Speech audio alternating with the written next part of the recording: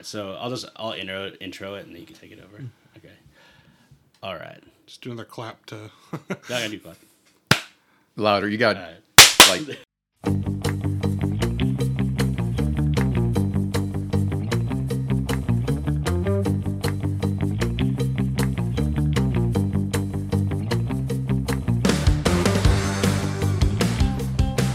Welcome everybody to the Hollywood Video Guys podcast. As always, you're joined by your three hosts, Mike, Donnie. And Randy. All right. And today we're also going to be joined by Legion Gaming podcast own Deucey. Welcome, Deucey. Thanks for having me back. Before we start, guys, any good movies you've seen lately? Anything worth talking about? Well, Quote-unquote good. a lot of the ones we're going to talk about pretty soon. I've been binging quite a bit. Other than our topic, I did watch A Perfect Murder the other night with Michael Douglas. Yeah. I've been in a bit of a courtroom drama mood lately, unfortunately. Or fortunately, I guess. And that one's not really related to courtroom drama, but it was a pretty fun old movie from 98. Yeah. But it's like Michael Douglas being Michael Douglas, just him being a skeevy goon, you know? That's cool. You also watched A Time to Kill for the first time. I did. Great one. That was a very good court that's drama. such a That great was an movie. intense movie, though. What does Samuel Jackson say? Where he's like, hell yes, they deserve to die, and I Yeah. hope they burn in hell. Yeah, that was crazy. That was a unexpectedly great movie. Yeah. And that had a huge star-studded cast, too. There's a lot Yep. of famous people in there. Kiefer Sutherland, Donald Sutherland, Samuel L. Jackson. There's a lot of famous people in there. Who was the main character? Matthew it was Matthew McConaughey. McConaughey. And he was young then. That was like one of his Yeah. first starring roles. I want to say it was like early 90s? It was Mid-nineties? mid-90s. I think it was like Mid-nineties. 96, 97. Oh, wow. Yeah. Okay. It was after Texas Chainsaw Massacre Next Generation. I forgot about that movie. I've seen a couple. The last one I watched last night was the Please Don't Destroy movie, Legend of Foggy Mountain. It was I was telling the guys on the way up, it's like all of those SNL movies we watched as kids. It's kind of the same idea. So if I was 13 and I watched it, I probably would have really liked it. It was fine. Like, it had really funny moments, but it was also kind of dumb at points. But it reminded me of a lot of, Billy Madison and Happy Gilmore and like It's Pat. Yeah, or like all the Chris Farley. Stewart Saves His Family. Yeah, there's another one. Or like the Chris Farley movies, like it reminded me a lot of those. So it was funny. So Please Don't Destroy they're like these SNL group on SNL who kind of do short videos. Aren't they writers too? Normally? Yeah, and they remind me a lot of like our generation. We had like the Lonely Island when we were in our 20s and stuff, and they're kind of like the Gen Z Lonely Island. So they do a lot of those between skit videos, and then so they gave them their own movie to do, and the movie's pretty funny. And Conan O'Brien is in it. He plays like one of the kids' dads, and he's just so funny. He's just hamming it up the whole time and just being Conan the whole time. But it was pretty good. I enjoyed it. Any other movies, guys? I've seen a couple. We watched Totally Killer Oh, yeah, I did watch that a few weeks based back. on Randy's suggestion. So we saw that. I liked it too. I liked it a lot. I think my wife did. It was fun. And then recently, last week, we went out and saw The Marvels. Oh yeah, I wanted to see how'd you like it? I mean, it's fine if you go in knowing what you're going to see. Yeah. Like, it's definitely geared more towards a younger audience. There's no issue with the wokeness or any of that stuff that's been on the internet. But the big, what would you say? The reason we went on a random Tuesday is they have the discount times. Oh yeah, And the tickets were like $6.25, which nice. I haven't seen in 20 years. Yeah, that's awesome. So we didn't care. We were like, yeah, sure, we'll sit down. The theater wasn't that packed, and we spent more on the snacks, which was fine. Yeah, one of the complaints I heard about that movie, which wouldn't affect really any of us, maybe Don a little bit, is that you really have to have watched a lot of the TV shows to kind of understand the characters a little bit better, because like they have Kamal Khan from the Miss Marvel show. They do a good job of throwing in a sentence here or there. Like Monica mentions how she got her powers in WandaVision. Yeah. And Kamala mentions like her arm bangle thing, where it came from. So you don't have to watch thoroughly. They do throw it out there, but that's also kind of a detriment too. Is like, while you're watching and you've already seen those, it's just sort of rehashing, and you're like, okay, I get it. That was weird writing. Yeah, and that's the kind of the problem with like putting people from series that weren't in movies into these things. Yeah. 'Cause it's like, you have to catch people up, but then all the people who are caught up are like, why are we wasting time on this? Yep. Yeah. Well, any other ones before we move on, guys?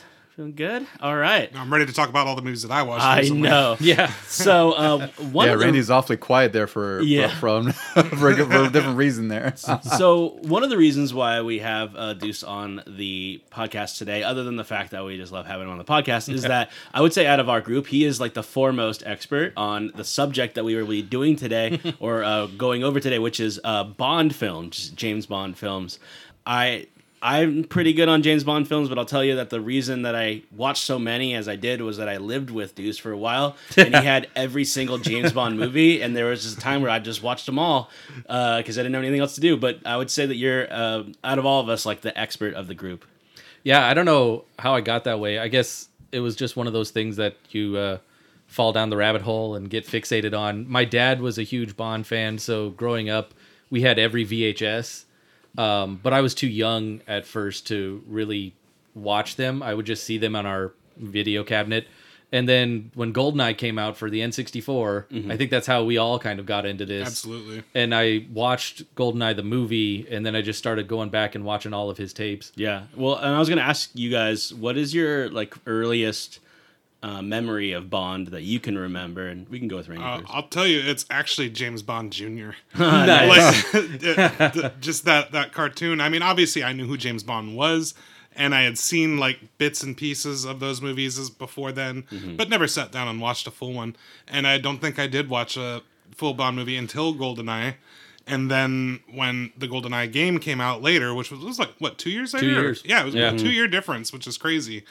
And then, getting that and getting the strategy guide and seeing like all the different Bond movies that were out. So I went back and rented a lot of them from, I think it was Blockbuster at the time. Yeah. So I watched like The Spy Who Loves Me and Moonraker, The Man with the Golden Gun and Goldfinger. A lot of the classics. And that's more classics. Yeah, and a few Sean unavoidable. Connerys. Yeah. How about you, Don? What was your first? So it's funny. The earliest memory I have of James Bond is my dad bought. It was called a CES player, I believe, from my neighbors. That's sort of the precursor to Laserdisc. They were on records. Oh, nice. In these plastic cases. So you had to. It was almost like a pizza. You had to put it in the machine. Whoa. Right, to eject the record in there, the movie record, pull it out. And I don't know why it stuck with me. I remember seeing, I think it was, what was the movie with Baron Samedi in it? Oh, Live and Let Die. So I think that was it, because I remember them going through like this jungle kind of thing or something. Yeah. And then we also had Moonraker, which I don't remember much of, but even then, like, that was just the earliest memory I had. I don't recall really seeing the movies. Yeah. But it really just started with, like, you guys, where we got GoldenEye, and that really set everything in motion, because then I'd watched the movie. I'm pretty certain after I'd gotten the game. Yeah.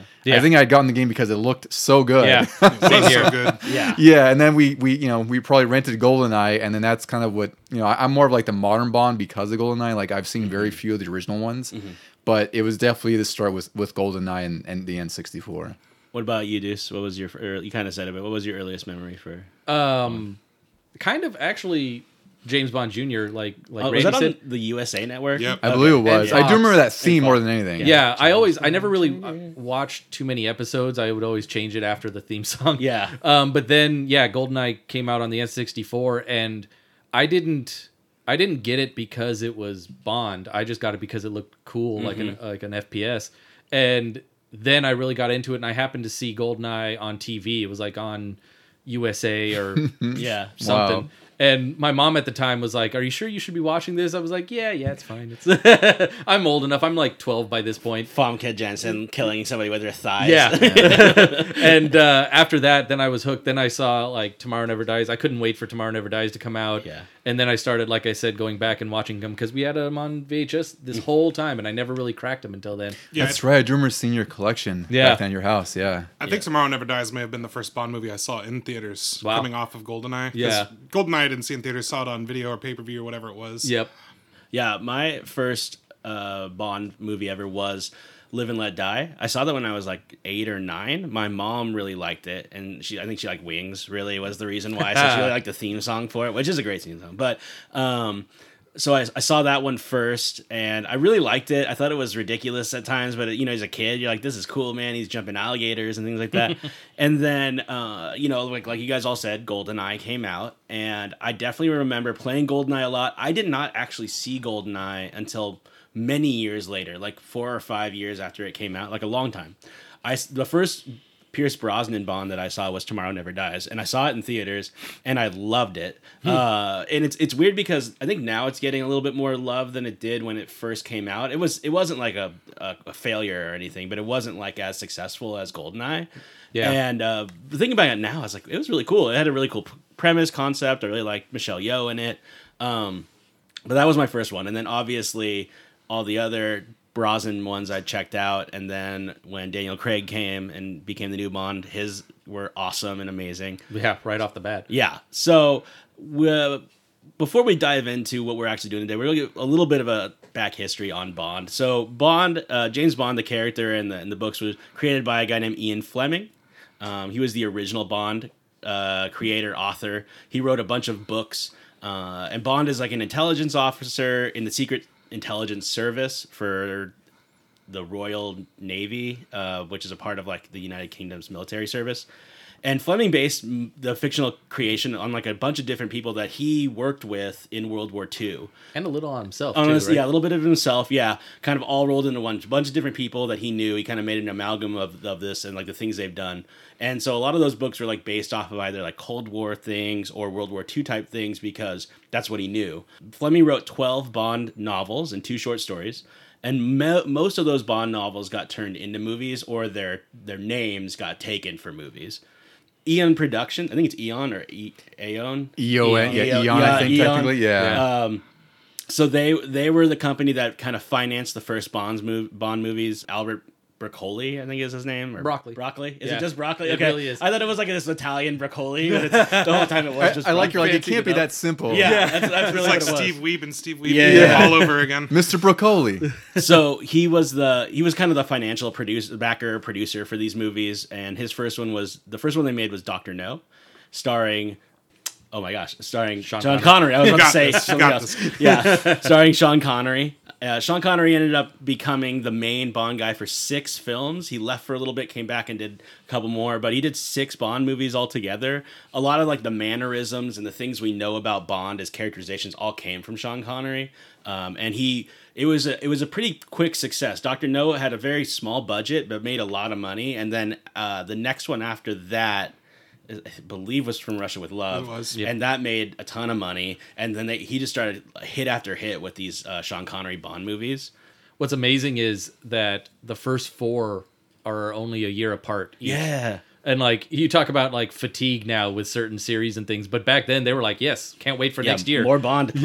Yeah. There also just wasn't many movies at the time. No. But if there was a movie, it was a big project. But even then, a year apart for a full movie production is pretty insane. Yeah. Like, that's some quick shooting and editing and everything else they had to do to produce I'm it. sure that's a reason why he was not in On Her Majesty's Secret Service, was just He general burnout from doing Bond. That's totally fair. Yeah. So, like I said, Sean Connery did 6 of these movies with a break in between. I think he did 3. 5. Well, didn't he do 3 first? Then He did 4. 4, and then there was okay. On Her Majesty's Secret Service Which with was- Lazenby. yeah. Then Connery came back for Diamonds Are Forever. Yeah, so he did 4 at first, and then took a break. And George Lazenby, who was like a model at the time, wasn't really an actor, but he took over the role. There's 5. You Only Live Twice was right before. Oh, you're Oh, right. that's Her right, Majesty. yeah. Sorry Yeah. about that. And then George Lazenby took over and did On Her Majesty's Secret Service, which is really underrated, I think. After that, Connery did come back for Diamonds Are Forever, and then he left again. They paid him a buttload to Yeah. get him back on that one. And then Roger Moore took over for 7 films. Yeah. And in between, Sean Connery did another Bond movie that was not produced by Eon and was a remake of Thunderball. Is that Yeah. yeah? It was It's basically a retelling of it. Never Say Never Again. Yeah, and it was in the late 70s, early It was- 80s. Early 80s. Yeah. It was Early like 80s. It was around the time we were born. It Almost. went up against, I want to say, Octopussy. Yeah, it was One of those. Roger Moore was still cranking them out Yeah. when he did that. So that's another Connery, though it's kind of weird. Sometimes people put it outside of the canon because, one, it's a remake and it's also not produced by the same people. And so anyway, so after Roger Moore, Timothy Dalton took over for 2 films, and it had a much more gritty Bond, kind of that late 80s action style, Schwarzenegger, Stallone, Van Damme kind of style of action. And then Bond kind of left for about a decade, where they weren't doing any Bond stuff at all. It went into a lot of who owned the rights and the licenses and MGM was getting bought out or buying people out, and Eon United Artists was throwing their hat in the ring and everything. So it just was in total flux because Timothy Dalton was on his way to do even more than 2. Yeah. And then it just sort of petered out, and then they picked up Brosnan. Yeah. So was that a result? Did, like, the last movie not make that much money, or was it not successful, or It was something, the or is it just least literally successful Bond movie of all time. No, it had nothing to do with Bond. It was all because of MGM. So Yeah, all of movie that rights. just precipitated the pause and everything. It precipitates till this day. Even Yeah, there's it does. still all of these legal issues that keep Bond from being able to be like easily, released. That's why even with Daniel Craig, who is the current Bond, well, former current Bond, I guess he's done now, but that's why those movies sometimes had a super long gap between them. Yeah. Was because they were just trying to get the rights to certain things, and there was just all these legal battles over different studios just to get these movies out, which is kind of a bummer because it does kind of ruin the character a little bit.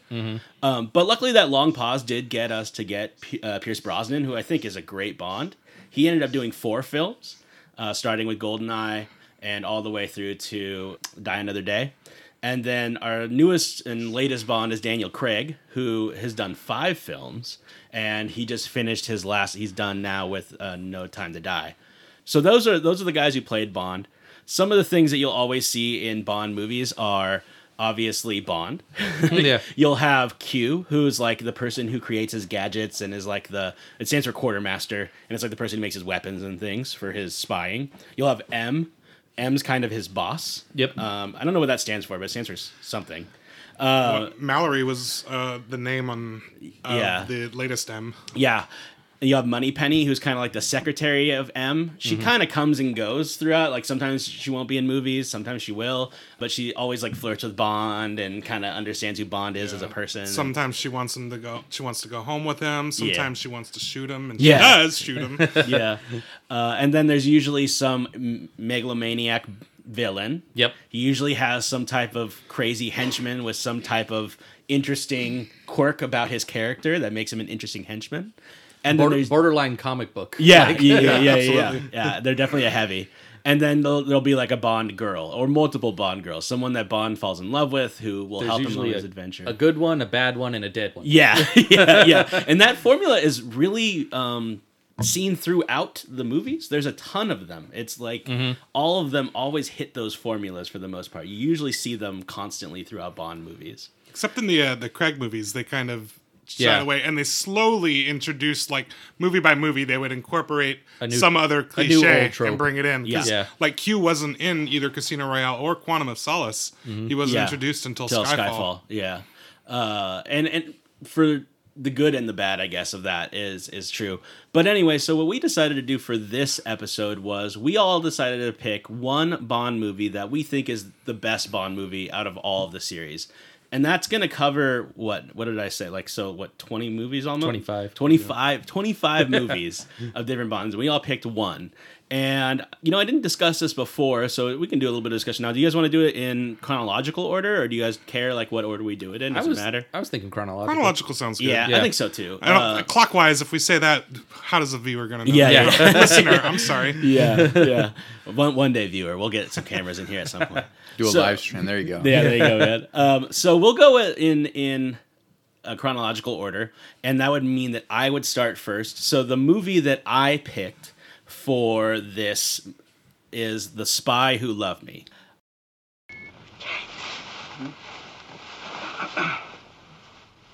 .007 Triple X. Bond, what do you think you're doing? Keeping the British end up, sir. Nobody does. All right, so The Spy Who Loved Me stars Bond actor Roger Moore. It is directed by Lewis Gilbert, who actually directed 3 other Bond movies. It had a budget of $13.5 million. It made $185 million worldwide. And the basic premise of the movie is that the British and Russian militaries are really surprised when the main villain of the movie has somehow made these submarines disappear. And the only link is a microfilm detailing the movements of the British submarine, meaning that somehow a submarine can be tracked via its wake. So the British send their special agent, James Bond, and the Russians send their special agent, Anya Asimova, otherwise known as Triple X, after to find out what happened to these submarines. After fighting each other for a little bit, the two agents are ordered to work together against the real enemy, mad shipping billionaire Carl Stromberg. He plans to use the submarines to destroy the world via nuclear missiles so that any survivors are forced to live in Stromberg's dream world beneath the sea. However, James must also defend himself against Anya as she finds out that James had killed her lover on a previous mission. So that's the basic premise of this movie, and I think that there's a lot of reasons why. Well, let me go back a little bit. What was your guys' initial how did you guys like the movie when you first watched it? Your initial reactions to it? What's funny is because I first watched it around the time that we were talking about earlier, where it was one of those movies that I rented from Blockbuster at the time. So when I watched it again, I was thinking, like, is this the first time I've seen this one? I'm like, oh, no, Jaws is in this one. So, yeah, I've seen this before, and like, ooh. I was kind of almost a little bit dreading it. Like, I'm not sure if I'm in the mood, the right frame of mind for this movie right now and how cheesy it's going to be, but it ended up just, like, checked all the boxes. And I really had a good time with it. I thoroughly enjoyed myself, even though there was times where it's cheesy, but it's just so good. Great henchman. Like an okay-ish villain, great Lair, great Bond girl, and Roger Moore. He had the smoothest lines of all the Bonds. Yeah. What do you think, Don? I haven't seen this one. Oh my goodness! No, this is one of the old ones I haven't seen. So this is all new to me. All right, we'll teach you a lot. Yeah. Deuce, what did you think of it? I'm in the same boat as Randy. I watched it a long time ago when I was first starting to get into all of them, and I didn't remember a whole lot. I rewatched it recently, and I just remembered that Jaws was in it. I remembered Egypt. I remembered the water base and the subs where they were taken. But then rewatching it, I really started to understand more of the plot. Like, he had killed her lover on the former mission, and I also started to understand that she's basically his equal, just in Russia, and so that really helped me enjoy it more. I was like, wow, this is cool. It's funny how they were going back and forth taking that microfilm. Like, he had it, then she had it, then and then they were both trying to impress their bosses. Like, no, I knew this about about Stromberg, and I knew this. And like you said, the main villain, he wasn't over the top, which was okay. Like, he was just a guy who had the means to destroy the world. Yeah, you would have liked a little bit more character development with him, where you kind of understood it more, but it was just like, I'm bad, that's why I'm doing this. Yeah, and he was... he didn't even really say why he wanted to create this underwater utopia. He just knew that the world was going to destroy itself, and he might as well run a new city underneath. Yeah, he had a very similar motives to the very next Bond villain in Moonraker. Yeah, where they're going to poison like humans on the planet. In the meantime, he's got a colony of people that are just going to chill up in space until it's safe to go back down and repopulate the planet. What's weird is like in the 70s, they were really just trying to trash on these eco-terrorists, I suppose. Yeah. In that one, though, I think in Moonraker, he's trying to create like a superior race. Yeah. Yeah. And in this one, he wasn't trying to create superior people. He was just like, anybody who wants to survive, come down to my city. Yeah. So I picked this one specifically because I think out of every Bond movie I've ever watched, this one is the most Bond. And so when I was thinking of the idea of this picking the best Bond movie, I don't know if this is the best movie. It probably isn't. But it might be the best Roger Moore. It is 100%. I think it's 100% his best one. 100%. Like, not even close. It's definitely Roger Moore's best movie. And in general, I think as far as like what Bond is, it ticks every box. Like Randy was saying, it's got a great henchman in Jaws. It's got a megalomaniac boss. It's got an awesome Bond girl, maybe one of the best Bond girls in all of Bond.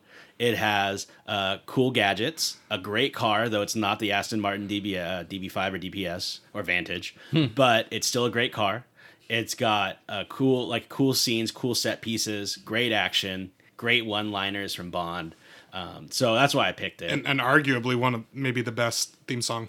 Like, it's in the running, that's for sure. Yes, Nobody Does It Better, or Baby You're the Best. What is it? Nobody Does It Better. Yeah, Nobody Does It Better by Carly Simon is one of, if not the best Bond songs that ever made. And so, yeah, that's, again, hits all of those boxes of like what's great about Bond. So, Mike, this is a bit of a loaded question since, I mean, you guys kind of touched on it, but what would you guys kind of put for guardrails as far as what makes Bond Bond? Like when you kind of say, you know, this actor or this movie portrays Bond better than another one would. Yeah, so when I think of like what makes a good Bond movie, and kind of like we'll get into this with other ones that you guys have picked, but what I think makes Bond good is one, the actor who plays Bond has to be consistently like in the state of I'm the best at everything I do at all times, and I'm never like, no matter what the situation is, I'll get out of it, and I'm gonna be awesome.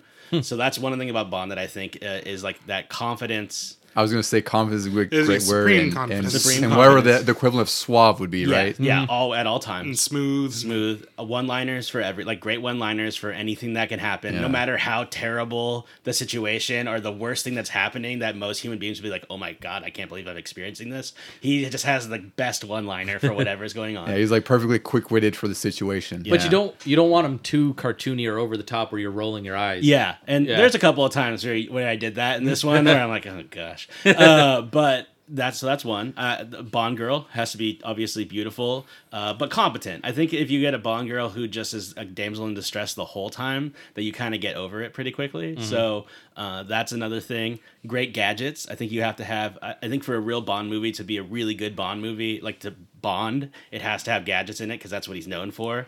So I would say that, and then car chases at some point. Shootouts at some point. Yeah, action scenes. Deuce the Extra. What do you think? Also, I would say the villains have to be really world domination types. Yeah. And then henchmen have to be kind of like the sub boss that's harder than even the main boss. Like to put it where you'll understand, they have to be Goro. Yeah. No, 100%. That's exactly what they are. Yeah, they have to be Goro. threatening, but not the most threatening. Yeah. Totally fair. Yeah. Anything else you would add to like what would make a good Bond movie, Randy? You think that's all pretty good? Oh, I think we got it. I mean, obviously the chemistry between Bond and the girls. The Bond girl. I think that's a big thing. Well, just in general with any movie, right? You want to have those actors with chemistry between them, so that it's more believable and you know it makes an entertaining movie. Yeah, and I would say too that the bad guy has to have some type of weapon that is, if it's not world destruction, world changing in some way. You know, like and that makes Bond have to do what he does. And then I would also say that like something with the Cold War, but that kind of goes away once the Cold War is over. But that would be the staple of the Bonds from the beginning until about the mid 70s. All right, so now we're going to go over some of my favorite scenes and lines, or your favorite scenes and lines from this movie. And so the first one we're going to start with is what I think is maybe, if not the best opening to a Bond movie, one of the best. And that's when Bond is getting called back to MI6 or MI5. MI6. And so he has to leave this like palatial mountain estate and go skiing down the side of this mountain for some reason. Like, why didn't he just have a car? But whatever. So he's going down this mountain and he's actually ends up getting chased by some KGB henchmen. And the first thing that he does is cool is one, the skiing scenes are really cool. Other than when it closes up on Roger Moore, and he's just sort of he's just kind of shimmying back and forth. But the actual like scenes when it's the real person doing the stunt, it's really cool stunt. When he turns around and shoots the guy with the ski pole gun, freaking rocket in that. I know, it blows the dude's back out. And everything. And then it has probably one of the more iconic scenes where Bond jumps off the side of the cliff and. It's like three or 4 seconds where he's just falling, and you're like, "Oh, is he gonna just land this or something? Like, what is gonna happen here?" And then right before you think he's gonna hit the bottom, parachute comes out, huge Union Jack, Bond song plays. I heard, and you see it in the opening credits when the song's playing, that there is like a specific. There's the stunt actors, and then there's a specific skier. Oh yeah, who pulled off that stunt, and it was like a world record jump for the longest time. Yeah, it cost $250,000 to make that whole scene. Jesus. Wow. But it like I said, it goes down as, but it quite literally goes down as one of the best opening scenes in all of Bond. So besides that, what were some of your guys' favorite scenes, Randy? Well, actually, the line's okay, but just my initial reaction to it right before that is where M's like conversing, was it with Moneypenny? Oh yeah. Yeah, and basically like about Bond's location, and it's like, well, tell him to pull out immediately. And my immediate thought was, LOL, Bond never pulls out. Yeah, that was great. Any other scenes before we go? Oh yeah. I mean, pretty much every scene with Jaws in it was really entertaining. Yeah, he was awesome. Mm-hmm. Yeah, he had like 3 specific scenes. They have a fight inside of like I don't know, the ruins of a pyramid, or basically, or like the ruins of some Egyptian area. Oh yeah, and Bond Jaws like literally destroys this van, like basically just with his bare hands, like rips it apart and eats it and stuff. He has an entire like stone column like fall on his head or something, and then he just on his foot. Yeah, on his foot. I love how every time you think he's down and out, he just gets up and he literally just brushes off his jacket and keeps walking. Yeah. So he has that fight. He has a fight on a train where Bond gets him with like the lamp that he breaks and gets it into his teeth. And then he has the fight towards the end in the submarine base. Yeah. How about you, Deuce? Any big scenes you remember that you liked?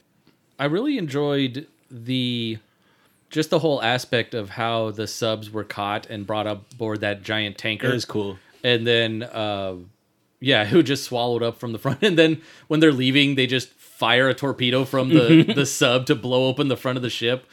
I did enjoy all the Jaws scenes, and especially the one on the train where I completely forgot what was coming. So when she opens the closet and he's there, that's scary. I was like, first of all, how did he fit in there? Yeah. How long has he been in there? And then like I had a literal jump scare. I was like, oh, that's right. Yeah.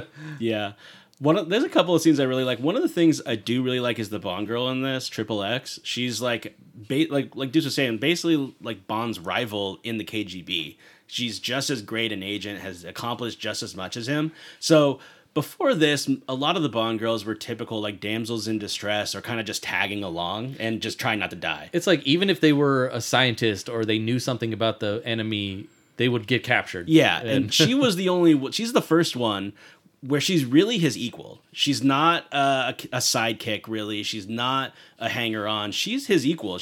And you think, they even make you think, oh, she's just gonna be a typical Bond girl when they just start like making out. Oh yeah. And then you realize that was all a ruse just to get him to, she gave him like sleeping gas or something like that. With her cigarette. That's right, yeah. And then he passes out. And she steals the microfilm from him. And I was like, oh, that is awesome. Yeah. All right, cool. Because you think, oh, man, really? He's going to make out with her like within 10 minutes? She seems so much cooler than that. So one of the other things that's in this movie that I was going to touch on is the Lotus car that he had. So he has usually Bond up until that point had an Aston Martin, either a DB5 or a Vantage. And in this one, he has a Lotus Esprit, which is really cool car. It's not obviously not as good as the Aston Martin, but it's a really cool car. And the chase scenes in it are awesome. They do a chase scene through like the Italian countryside, and there's a scene where there's a motorcycle with a sidecar chasing him, and the sidecar is actually a missile that they launched from the side of the motorcycle, and it's actually a guy. I read about it. It's actually a guy inside of that sidecar who's piloting it. Oh, awesome. Yeah. So it's actually somebody in there. But the coolest part, obviously, with that Esprit is when it goes and jumps off of a cliff into the water, and then it turns into a submarine. Yeah. And it was the coolest look. It was the coolest transition. It looked really like, clearly it was a submarine. Like they put a body of an Esprit around a submarine, but it was a really cool visual. It looked really good. It was pretty flawless in how they executed it, and I thought it was awesome. What did you guys think of that Bond car? I liked it. I'm not as much of a car guy as like you and Deuce would be, but I definitely noticed the Lotus immediately. I had read that the maker of Lotus it was like brand new that year. They wanted to get it in the film. So he like drove up, and the producers and everything saw the car, and they had no idea what it was because it hadn't been out on the market yet. Yeah. And then the guy just drove off in it, and all of a sudden the producers were like, "We need that in our film. Yeah. Go find that guy." Yeah. He just parked it outside of the production hall, just to like show it off. And then they tried to use it for a while, and they just could not get it to work right. They couldn't do the stunts right. It was always spinning out. So they ended up getting one of Lotus's testers, the guys who would test those cars, to go in and drive, and he ended up being the main stunt driver for the rest of the movie. And it shows how much of a command he has over that car, because they do some really cool stunts with it. Yeah, they do like full on donuts to get away from the helicopter. And then I really liked when it went into the sub mode, and then Agent Triple X like also knew how to use things, and she goes, we've had these plans from you guys for 3 years. Like, yeah, that's we'd already spied on you for that. Yeah, that was one of the nice things about Triple X 2 is that she always was the smartest person in the room, like Bond was. Like Bond would name her thing, and then she would name his martini drink and how he liked it, and how he had a wife at one point and all that. stuff. Which was a very sore subject right there. Yeah, it was he like, stopped her. okay, that's enough. Yep. Which is always kind of how it goes whenever Bond's wife is brought up until the Daniel Craig movies, obviously. But when it just got retconned. Yeah, because they redid everything. Up until that point, they would always bring, like, it wouldn't always happen, but some part would probably bring up the fact that he had a wife, and he would always, that would be like the one thing that Bond would be vulnerable about. Mm-hmm. He'd never let anything get to him, but if somebody brought that up, he'd be like, I don't want to talk about that. So the next thing we're going to talk about are some of the lines, because there's some pretty amazing lines in this. Deuce, I'm going to let you do the one that you told us on our way up from Q, which I think is a great one. When he gives Bond the gadgets and the car to start using in Italy, and Bond responds with like, "Have I ever let you down before?" And Q just goes, "Frequently." Yeah, which is such a Q thing to do, which is so great. I love that line. There's just a ton. There's one where James is fighting these guys, and he eventually gets the upper hand on this one guy, and he's holding him by his tie while the guy is like almost falling off of the side of this building. And Bond is trying to question him, and he's like, "Where is Fekish?" is the guy he's trying to find. And the guy finally says like pyramids, and then Bond just like chops his tie, karate chops him off the building. Yeah, and the dude falls off the back, and then he's like, "What a helpful chap," and then like goes on. It's so good. Yeah, there was another one when the guy keeps offering Bond like basically his concubine or whatever they are. Like, and finally he's convinced, and it's like, well, one is in Egypt. One should delve deeply into its treasures. Yep. And then, so the way this movie ends up working out is that they're trying to find where these subs are, and they find out that this bad guy has actually stolen them, both a Russian and a British sub, and they go on a U.S. sub because they realize that that's going to be the next target. And the U.S. sub does end up getting taken, and the third act is just chaos. There's like, it feels like 150 extras at one point, and there's giant battles going on, and guns are blazing all over the place, grenades are being thrown. Eventually, the bad guy was even able to launch 2 nukes that were going to go and hit Russia and America and start a war, but Bond's able to recalculate it so that they just fall in the water. They don't fall in the hit the water. other 2 subs. They hit the subs. They hit the subs. That's right. They hit each other, saving the day. And Bond and Triple X, one of the things throughout the movie is that Triple X finds out that Bond was the person who killed her lover, basically her husband is the best way to put it. You think he was the guy that got just blasted on the they heavily that we were talking about? They heavily imply that that's who it was. And Bond even kind of says that. So she's kind of saying that like I'm going to kill you when I see you again. And he goes like, which bullet has my name on it, the first or the last? And she goes, I've never failed on a mission, Commander, any mission. And he goes, that in that case, Major, one of us is going to end up gravely disappointed because I never have either. And she ends up putting the gun down and making passionate love to him inside of the escape pod submarine at the end of the movie. And that has probably the best line, I would say maybe in the whole movie, where so M and his Russian counterpart go to this submarine, and they're Bond and Triple X are in the middle of having sex. Like, they're in the middle of it. Yeah. And M's like, oh man, 007. And the KGB officer's like, Triple X. And then M goes, what are you doing, Bond? And he says, keeping the British end up. And that's how it ends. And then it cuts to fade to black. Yeah, that's all they need. That's all they need. So overall, like, what are you guys? I don't know. You have to grade it, but like, overall, what are your main thoughts about this movie? What do you think about it being the best Bond movie, or what do you guys think? I definitely thought very highly of it, considering I went in with very low expectations, and I wouldn't say it's like the greatest Bond movie, but it checks all the boxes probably more than any other Bond movie I can think of, where it does have top tier everything. It maybe the main villain isn't quite top tier. But his henchman sure is. His lair definitely is. The Bond girl is. The song is. It's just got some good stuff. Yeah. What about you, Deuce? Yeah, I would definitely say it's the best Roger Moore one. Mm-hmm. And so that would be. I mean, I'd put it in my top 10. Easy. Yeah, it's pretty easily in my top 10, maybe top 5. Yeah. So the reason why I chose it as the best is quite simply because if I'm thinking about Bond movies, and Don kind of alluded to like all of the things that a Bond movie needs, I think this movie has all of them at its best. I think, like you said, a best henchman, best Bond girl, best song, gadgets are cool. I think the only drawback is probably the bad guy, who just seems like Blofeld, but just a different name. Yeah, like same kind of mannerisms and everything, and kind of same megalomania. But his layer is cool. A lot of cool practical effects. Like I said, the gadgets and cars are cool. The ending is crazy.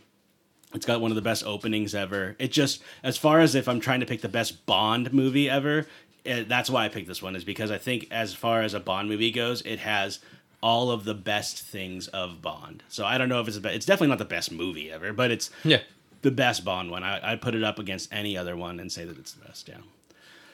Any other final thoughts before we move on from Spy Who Loved Me? I think we're ready to move on. Mm-hmm. All right, excellent. Well-traveled man. You did all right at the tables tonight. I had the feeling my luck was about to change. Well, it's a wise gambler who knows when his luck is run out. Why this? In my business, you prepare for the unexpected. And what business is that? I help people with problems. Problem solver. I'm more of a problem eliminator.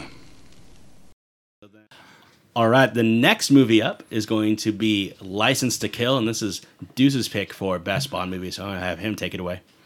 Thank you. License to Kill was 1989, and it was Timothy Dalton's second movie. I picked this one because, we'll probably hear later about Daniel Craig and the new generation of Bond, and this was definitely Daniel Craig before Daniel Craig. Mm-hmm.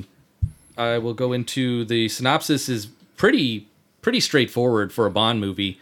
Franz Sanchez is a drug kingpin in Central and South America, and he seems to own everything down there. They don't name a specific country, but they definitely say he runs everything, and he's trying to break into the U.S. and Eastern markets, even though we're still in the Cold War at this point. CIA agent Felix Leiter is Bond's best friend, and he's trying to work with the DEA to stop Franz from getting a foothold in America, and he wants to arrest him. And they do it on Felix's wedding day. And they do apprehend Sanchez, but he immediately breaks free because he's got all the control and he can bribe anybody. And to get revenge, he takes Felix and he kills Felix's wife, and then he really maims him. And it pisses Bond off, and Bond not retires. What do I want to say? He gets his license to kill revoked. Well, yeah, because he was supposed to go to another mission. He wasn't supposed to pay any attention to Sanchez anymore. That wasn't a British thing. Yeah, he resigns. He resigns with a kick to the face. Yeah. And now he goes on a revenge tour to get back at Sanchez for what he did to Felix. Yep. Yeah. I love this movie, by the way. I was gonna say I'd only seen it one time before this, and I don't even really remember it. So I watched it maybe a couple weeks ago when we first said we were gonna do this, and I was like, man, this is awesome from basically from beginning to end. It's awesome. It's an awesome flick. What'd you think about it, Randy? It was different. I'll say that. It felt like, I'm not saying that in a bad way. I just mean it was of the time, because this felt like, James Bond presents Miami Vice. In a lot of respects it did to me. And that was a different vibe that I was used to from James Bond movies. It's very of its era. Absolutely. Mm-hmm. Oh, yeah. Yeah. So the main bad guy is basically like a Pablo Escobar stand-in. And the only thing I remember him from is the Goonies. Oh, yeah. So Franz is played by Robert Davi, who was in The Goonies, and he was also in Die Hard. He was one of the two FBI Johnsons. Yeah, he was with the gun and the helicopter. Yeah. I was going to say the reason I actually enjoyed this movie is kind of like the opposite of what Ryan did, because I liked that it was kind of like Miami Vice, and it felt like an 80s movie. Yeah. I liked it too, but it was just so wildly different from what I'm used to with Bond. It feels different for me because, again, like I'm more of in the modern Bond realm, so like a lot of what I know about Bond, it's mostly from that. So when I see like License to Kill 80s Bond, or late 80s really, it was like 89 I think, right? Yeah, 88. yeah. Like it felt weird to me, but it was also kind of cool because it almost was, a product of its time as well, with like the action movies at the time. Yeah. It's really started to feel like it was turning a corner into the Bonds that we all know. Yeah, that's true. Yeah, I think if I'll probably straddle the line a little bit with Randy, in that the reason why I couldn't pick this as my favorite Bond is because of the fact that it's not as much a Bond movie as it is like an 80s revenge action movie. Yeah, absolutely. Yeah, and that's a totally fair reason to not put it at the top of anyone's list. Yeah, and Bond is great in it, and it even has gadgets, and it doesn't have a car chase though. I mean, it kind of has. It's got a truck chase. Yeah, but they had to go bigger. In this one. Yeah. Boat chase. Yeah, boat chase as well. Well, sub. He was in that little sub. That's right. So it has a lot of cool things, and there's like a lot of cool scenes in this movie, and it's great. But that's, like I said, that's the reason. It's why also surprisingly star-studded. Yeah, for the 80s. I wanted to point that out. Yeah, like I said, Timothy Dalton, known more recently for Hot Fuzz, and even Toy Story, he voices a character. That's right. And then it had Carrie Lowell was the Bond girl, and she was in Law and Order for a few seasons, a lot of the earlier Law and Order seasons. Then it had Benicio del Toro in his second ever film role. Yeah, I was very surprised to see him. He looks so young. Like so a young. Insane. He was. I definitely think he might have been overacting a little bit. Oh yeah, for sure. Yeah, but it kind of works. It worked for the as a movie. henchman. Yeah, and he's kind of the main henchman. Yeah, but he's like not in it a lot, which is weird. But yeah, he's kind of the main. But henchman. he's kind of a key figure because he recognizes Bond and all that. Yeah. It also had two character actors, I guess you could say, that we definitely know. Both from Mortal Kombat later on, and it was Talisa Soto and Kari Hiroyuki Tagawa. Yeah.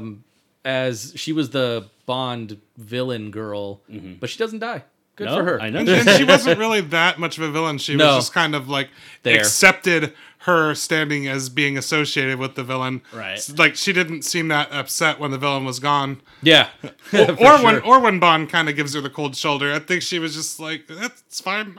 I'll just shack up with the new president. Yeah, whatever. Yeah. I inherited this villa. Yeah, that was like a really weird end where she was like, all right. Yeah, she gets absolutely just dropped. Yeah. She's thinking like, oh, it's gonna be me and James for and he's gone. Yeah. And literally jumps out of her life. And then for like almost no reason, Wayne Newton. Is that that was the strangest? I couldn't figure out. I was like, "Who is this Mexican guy that looks like Wayne Newton?" And then I looked at it, I was like, "Oh, it was Wayne Newton." That was saw one his of name. my notes. Was what the hell is Wayne Newton doing here? And he played like a cult leader, basically, holding telethons that were like the covers for drug. He was like a front man for the organization, basically. Yeah, but I was very much like, who is this guy who looks at like a black-haired Wayne Newton? What's happening here?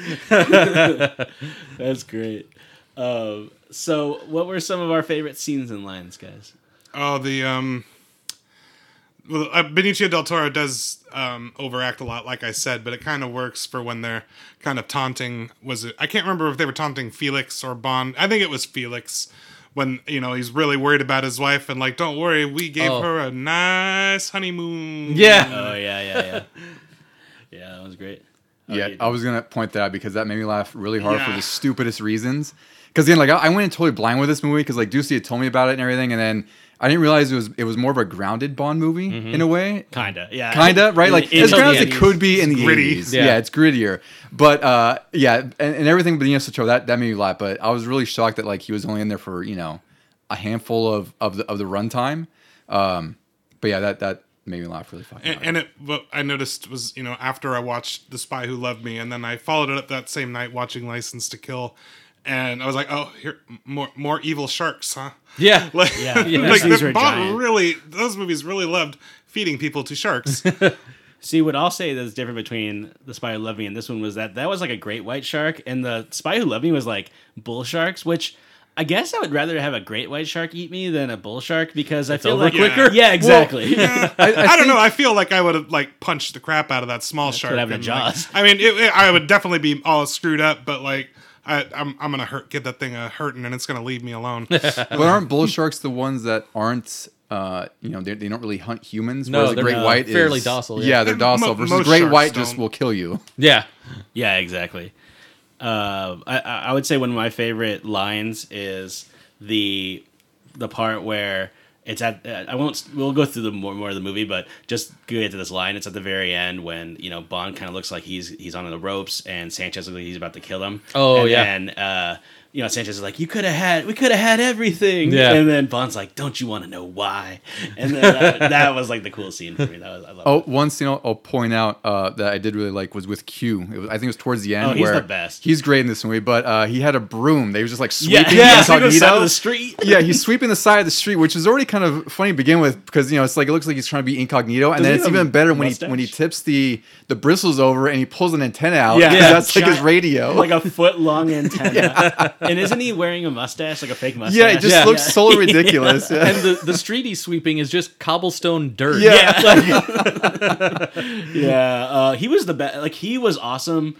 It was probably, I was asking this last night, but was it the movie that had the most Q in it? Probably. It felt like I don't. Some of the he's in new a ones, lot. he's pretty well featured because Nah, not like this. But though. this, like, he's a that's part of the true. plot, like helping Bond actively out on the field. He's like a part of, yeah. Well, yeah. he does that in a lot of the new ones because too. because M couldn't officially do anything. Yeah, 'cause he but he left. still wanted to help Bond, obviously. So he tells Q to just go take a vacation. Yep. And they happen to be vacationing where Bond is, Yeah. and then that's when he gets all the gadgets and everything.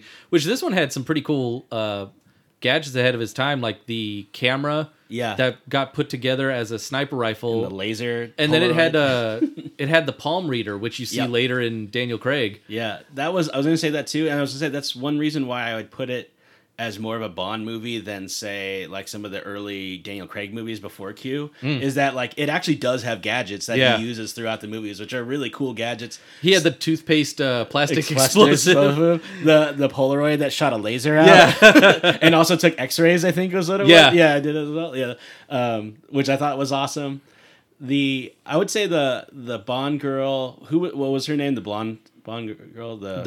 His counterpart was Pam Bouvier. Yeah, Pam. Oh, that's right. That name what made me laugh. Yeah. Simpsons. Yeah. She reminded me a little bit of like Triple X. Yeah. But then She was just a former like army pilot. Yeah. Yeah. But unlike Triple X, she does instantly make out with Bond Yeah. within like 5 minutes of meeting him. That was the thing I didn't get about in this one was that this Bond is probably the least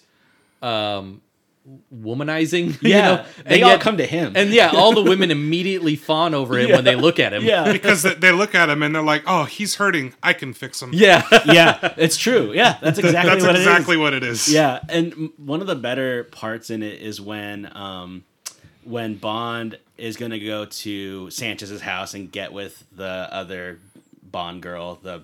Yeah, and then Bouvier finds out about it, and she gets really upset. And the best is when Q finds out about it too. He just kind of has this expression of like, "Oh, come on, Bond, could you just not do that?" He's like, now I have to explain to her. Yeah, and then he kind of just tells her like, "Hey, this is kind of what he does. You have to be okay with it." This was another movie that, like the last one, briefly mentions his wife. Yep. Because Felix's wife wants to just give him the garter. And he's like, "No." And Felix was like, no, he's been there before.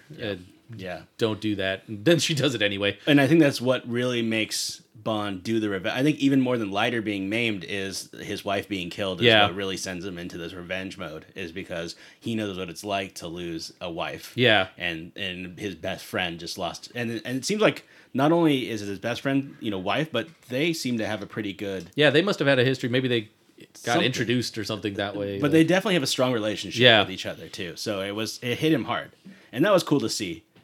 So, any famous big scenes you guys liked in this? There's a lot of really cool scenes in this movie, but any like scenes in general? And we talked about lines. I know we had the same one.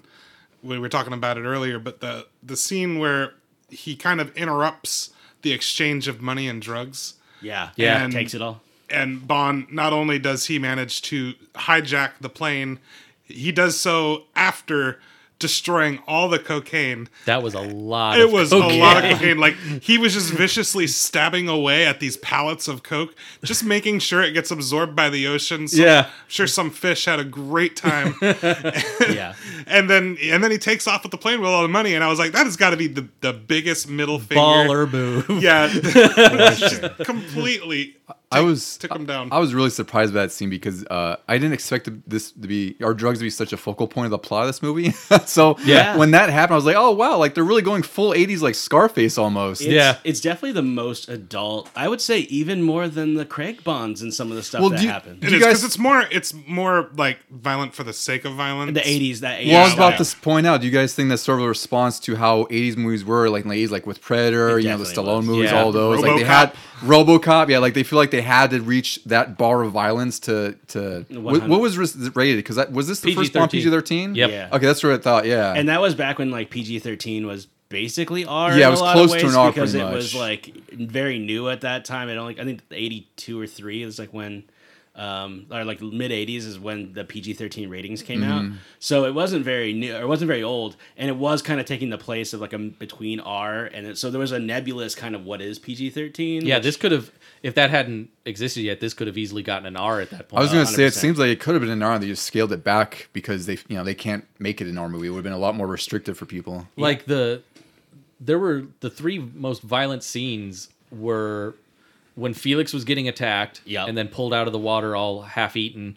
The boat owner... Oh, yeah, getting decompressed? Yeah, decompressed and then just popped. That was crazy. And then Benicio del Toro going into the coke grinder. Yeah, those are by far the most grisly scenes. And I'll say... all of the series, not just the movie. Yeah, 100%. I'll say the part where his name was Crest. He was he was kind of like Sanchez's middleman for America. He was the front for getting the drugs into America. Yeah, so basically Bond ends up convincing Sanchez that Crest has double-crossed him. And it was a really cool way. That was smooth. Yeah, it was super smooth. And it was very Bondy to do that. And then so Sanchez is going to kill him, and the way he does it is he puts him into a decompression chamber, ratchets up the pressure as hard as it can go, and then cuts the airline in it. Yeah. And immediately decompresses the room. So then Crest just explodes, like blows up to a balloon and explodes. And they show everything. Yeah. It's crazy. They show him expanding and exploding. And then exploding. That was crazy. One of my other favorite scenes, like I said, I like the one that Randy pointed out, but the other one was just how Bond, once he had the money, he shows up at Sanchez's casino and just starts winning huge amounts of money on purpose to get noticed. And then he just gets pulled into Sanchez's office and meets him face to face like, hey, I want to join you. Yeah. Yeah. He plays 8-person solo blackjack. Yeah. and he just like, it was just so cool that he was confident. He didn't have any covers. Yeah. He was totally upfront with Sanchez like, yeah, I'm former MI6. What are they going to do about it? I want to join you now. Mm-hmm. But it's still to double cross him. Any other famous? I have my scene, but I'll wait and see if either you guys say it or if there's one. But I know my favorite scene. It's hard for me to think of my favorites. My favorite scene was the one that I mentioned. Yeah, because I just thought that was just so cool. I did like. I mean, like in the sense that it was just so ham-fisted and funny when Bond discovers Felix. Like, he's like half-eaten, but he's still alive. Oh yeah, and there's a note on there that says he disagreed with something that ate him. Yeah, so ridiculous. My favorite scene is where I imagine the inspiration for Fast and Furious came from. Yes, but I know what you're going to say. Yes. So the final act is Bond chasing down Sanchez in these giant semi-trucks. And there's so much stuff that happens. But one of the last parts is there's this fiery inferno that's blocking the road, and there's like wreckage. And the only way that Bond's going to really be able to get over it is that he's going to have to somehow get over this wreckage. He's not going to be able to go through it. And the fire. Yeah. So, and he can't get, he doesn't want his tires to get on fire or anything like that. So he somehow, I don't even know how he does this. physically impossible. Yeah, he somehow wheelies the 16-wheeler rig, wheelies it over the fire. Yep. Nothing happens. It was and I think Bond's music starts playing when he does it too. It's like da da. It's like one of the only times in the movie that the Bond music plays, because it's like this is a Bond moment. You have to have it. And so that for me is like, if you're gonna say why this movie is the best, that is like, you can go back and say, well, here's a Bond thing that happens, because this is such a only Bond would have that happen. For as grounded as it was compared to the others, they finally still threw in a Bond moment. Yep. It's like Bond makes the impossible possible. Yeah. Yeah. Oh, there was also right before that in the chase when they were going to fire the Stinger at him. And he puts the 18-wheeler on its side wheels. Oh, that's right. Yeah, he was 9-wheeling. That's right. Yeah, he like Arnold Schwarzenegger and twins it. Yeah, and it was a long time too. Yeah. It was so stupid. Yeah. It was, and it was funny. Was it before the Stinger missile shot? Yeah, because you're supposed to dodge it, right? Like it went under him. Yeah. It was like a couple of seconds. It's like, well, why didn't you just aim over towards it? I know. I was like, every time I use a Stinger in a video game, I just adjust my aim. Yeah. That was crazy. It was really funny because it was ridiculous that it was even possible. No. But they literally rode that because it was a while. He just coasted on those like 9 tires. It was so silly looking. But it was great. And then he one-ups it by doing the wheelie. A wheelie, which is impossible if you look at how the chassis is on an 18-wheeler. I was like, how it's thinner in the back and small. There's no way you can do this. And those two back tires are connected. Yeah, they don't bend. How was this possible? Like, it was the weirdest wheelie. And then one of the things I love in that too is the henchmen guys who are following in the truck are like, well, we can do that. Yeah. And then there's immediately die. So, you're not Bond. Yeah. You can't do that. And then Sanchez, obviously, his death is pretty brutal too. Yeah, it's set on fire. Yeah, like a really bad like fire scene. Yeah, it was a pretty brutal movie in general. But yeah, all right. So, any final thoughts on? I'd say it's the least typical of all the James Bond movies that we're discussing today. Yeah. Yeah. Mm-hmm. What are you done? I would say it's a really fun 80s movie. It's awesome. Yeah. And I think it's very reminiscent of that time. And it's I don't know where I would consider it as the Bond movie, right? Because it does have Bond elements. Mm-hmm. But I think because it's like it feels so damn 80s and just over the top. That's kind of what makes the whole movie for me. Mm-hmm. But it's a fun watch. It's worth the watch for sure. Yeah. I agree. Yeah, and like I said at the beginning, the reason why I just can't pick this as my best Bond is because it's more of an 80s movie with Bond as the main character than a Bond movie in whatever time it is. And that's my only critique of it. But it's definitely a movie of its time. So what about you, Deuce?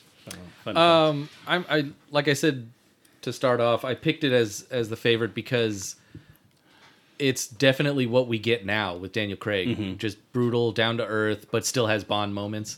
And they were doing this kind of ahead of its time because GoldenEye came right after this, and it was still kind of down to earth, but with a few more Bond moments. And then they were starting to devolve into wacky Bond moments. Like parody almost. Yeah, and that's where License to Kill came in, is because they're like, okay, we're relying too much on the Roger Moore era, shenanigans. Yeah. And it's funny to see them start to do that again with Pierce Brosnan. Yeah, because even Living Daylights, which was the first one, is pretty gritty too. It's not nearly as it's gritty and it's very geopolitical. Yeah. All right, well, awesome. I'm really happy to watch this movie. Thank you for bringing it to the table for us. It was great. And so that means that we're going to go into the next movie. Please.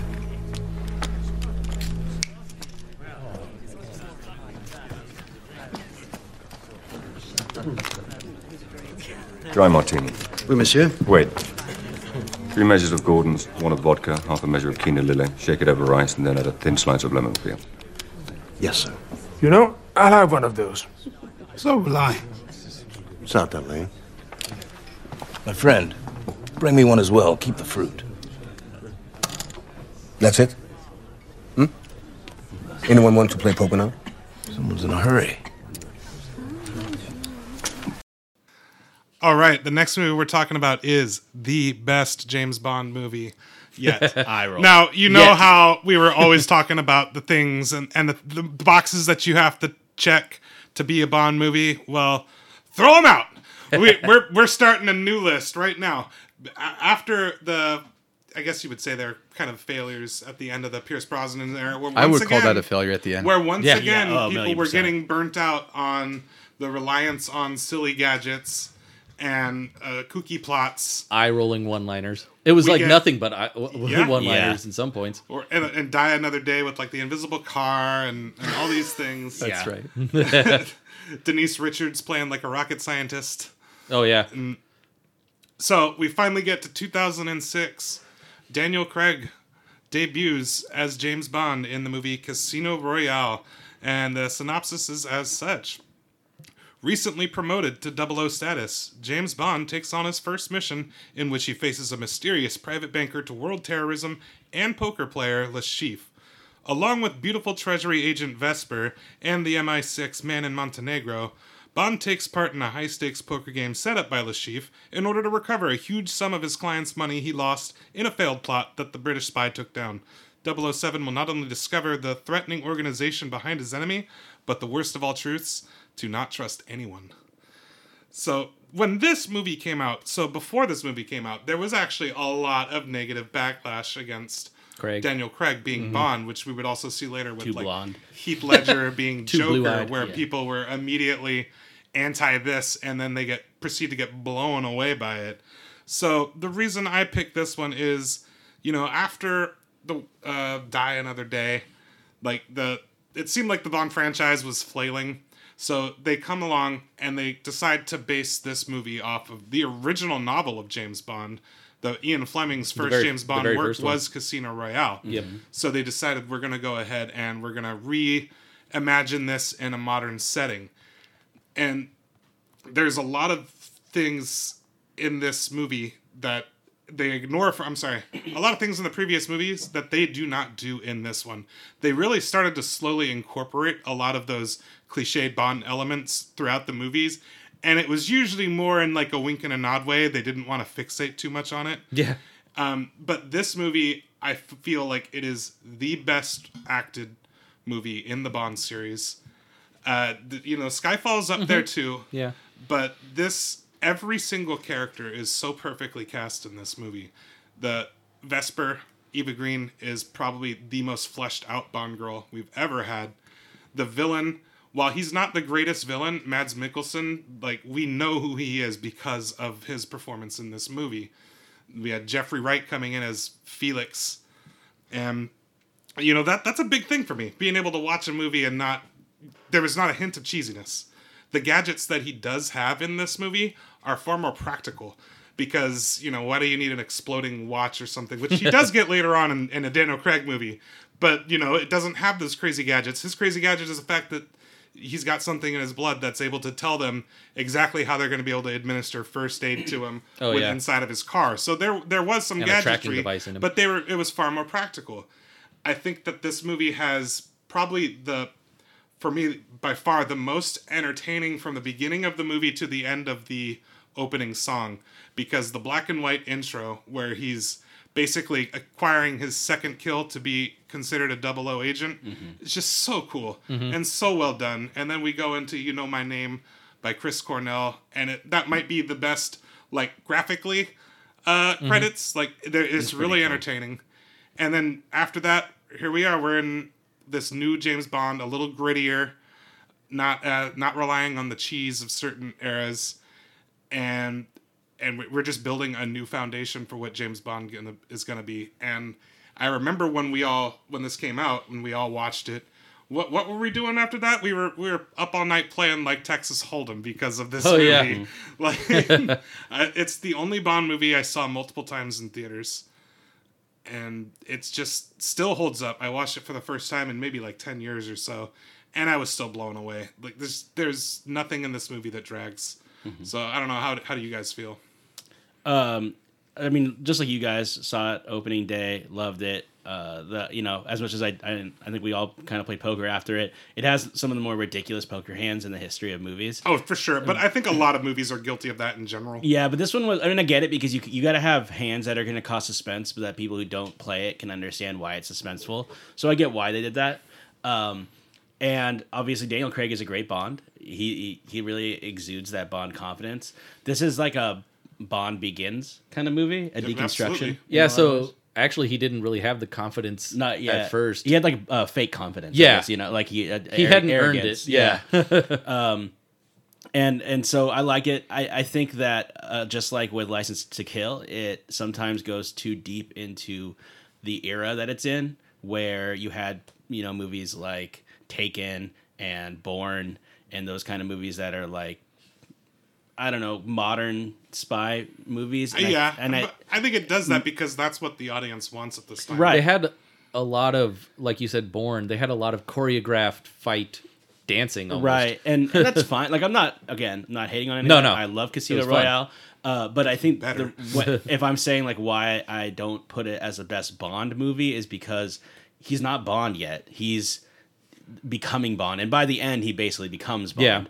But it's a Bond origin story, so that's why I can't put it as the best one. But it's still great. That's exactly why I love it. Like you think about, we were always talking about, there's the Bond girl, there's the femme fatale, and then there's the unfortunate soul that just hooks up with him or doesn't hook up, almost hooks up with him, and they end up dead. So when that happens with the girl that he meets on the beach that he's trying to get closer to as her boyfriend, and he sees the result of that, you can see that he's not okay with this yet. He's learning. He's learning. Like, this is actually kind of affecting him, unlike previous Bonds where it's like, oh, what a shame.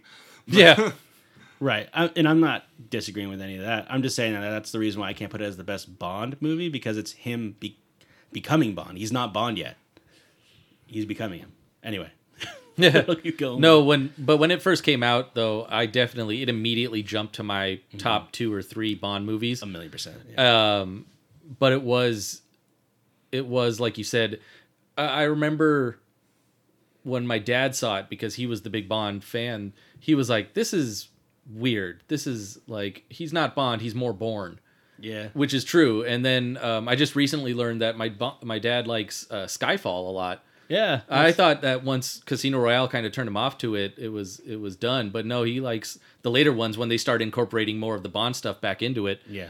But this one, it does a great job as being an origin story. You never knew you wanted a Bond origin story until they told it through this, which is weird because the book isn't an origin story. He's already been in the service for a while. It just happens to be the first book. Yeah, I think that they just knew that they've gone to the well too many times with James Bond and keeping a constant continuity as if it's like, The Simpsons, they haven't aged in 30 years, 30 plus years. I think they knew that they needed a reboot, and that's where we got Casino Royale. Like I said, it lays the groundwork for a lot of the Bond qualities that slowly start to trickle out. But what they didn't want to do is they didn't want to like force you some cliche scenes, and that's what I really appreciate about this film. What are you done? Yeah, for me, again, I do recall all us seeing this back then. And for me, I definitely had been at the point where I think Die Another Day, I don't recall what year that was. It must have been like 01, 02, somewhere around there, right? Yeah, so I do remember being not quite burned out, but I remember being really underwhelmed by Die Another Day. And I liked Tomorrow Never Dies, from what I recall. World Is Not Enough, I didn't think was great, but I didn't think it was that bad either. Like, I think it gets maybe, it has a bad rep, maybe too much of a bad rep. But I think Die Another Day is generally not great. Yeah, it's bad. It's bad. And then I agree with everything what Rainey said. I was about to point out, it's like this felt like a reboot that had to happen because they realized that like after Die Another Day, like you can't go back to what they were doing before. Movies have changed since then, just in that 4 years. And for me, this movie, everything about it was really like an action movie, kind of refined. And it was an origin story, but it was really good because they're also trying to reintroduce you to Bond and say, like, everything you know about Bond, forget about it. This is now what we're trying to pivot Bond to. And it's worked. I mean, from 06 to 2021, they've had that formula and it's been established. Yeah, agreed. Yeah, he still has some of those same Bond qualities. He does have that charm, and he can deliver a good sly line. And he has an amazing chemistry with Eva Green playing Vesper, because she can do the exact same thing to him, and you can see how it affects him. Yeah. Well, and I would say too that the big difference with this, at least from what I recall, is compared to the earlier Bond movies, so like Brosnan ones, is that there's a very different atmosphere with these movies. Like it's less, you don't hear the music swell as much. Like even like one of my favorite scenes is basically the poker scene. I don't know crap about poker. Like I've played it a handful of times. I really don't know anything about it. But despite not knowing, what's going on with the hands or anything, they made that scene really tense with just what was going on there, right? So it's like when you point out, like, yeah, these hands are so stupid. I was like, no, I don't know what's going to happen. Like, I see the sheep with the blood, right? And like, for me, like the clacking of the tiles. Oh, the tiles. Yeah. Le Chiffre's little hand gimmick he does with the chip, right? Where he's like rolling it across his knuckles. All of that, like, to me, it felt like they really wanted to take their time with all of these scenes and really give you that sense that, like, there was some sort of tension going on, like Bond really might have his life on the line. You're trying to figure out what the hell Le Chiffre is. I love the racially stereotyped poker players that were all the whole time. Like, here's our typical Japanese poker player, and here's this black poker Did one player. have sunglasses too, or did a couple? Because I feel like that's always a trope, remember. is like they have to have some guy with like sunglasses at the poker table, and he's like dressed all weird. There was an African guy. Yeah. And then wasn't there a Chinese woman? Lady. Old Chinese lady, like playing Pai Gow kind of. Which I guess is like some way of saying like this is that big of it's a worldwide event that all these people from across the world have flown or traveled just for this game. Well, weren't they all like gang leaders? It was mafia only types. event essentially. They were just looking for anybody who's willing to gamble $10 million. Oh yeah, because Le Chiffre was going to try and short airline stock, and everyone's like, why are you doing that? It's not going to go anywhere but up. They're unveiling a new prototype. Well, he was doing that because he had someone that was going to go bomb that prototype and blow it to smithereens and then watch the stock price go down and then his funds go way up. Only he didn't account for James Bond showing up and ruining that plan. He loses all of that money, and now he's got this dangerous organization after him, which is why he sets up this high-stakes poker tournament. I don't even know if does it make it seem like he's more nervous about the organizations that are after him or the African like warlord? He lost the money of the warlords that were investing with him. Yeah. And the organization is going to come after him because he's using their money to buy it in. Okay, yeah. That's what I thought. Mm-hmm. And again, I'll say it. I don't know why Bond just doesn't take him in the beginning of the movie. Because they were trying to get all of the money winnings. They didn't want terrorists to be funded anywhere. But don't even do it. Just get him. Okay, then whoever wins the tournament, the other organization comes in and just kills them and takes their money. No, I mean before the tournament. Just take him in before the tournament starts. And then where'd all the money go? It doesn't matter. You don't need that. They'd never be able to access the money then. No, who cares? You just need him. He has all of the connections. Yeah, I don't think it's that simple.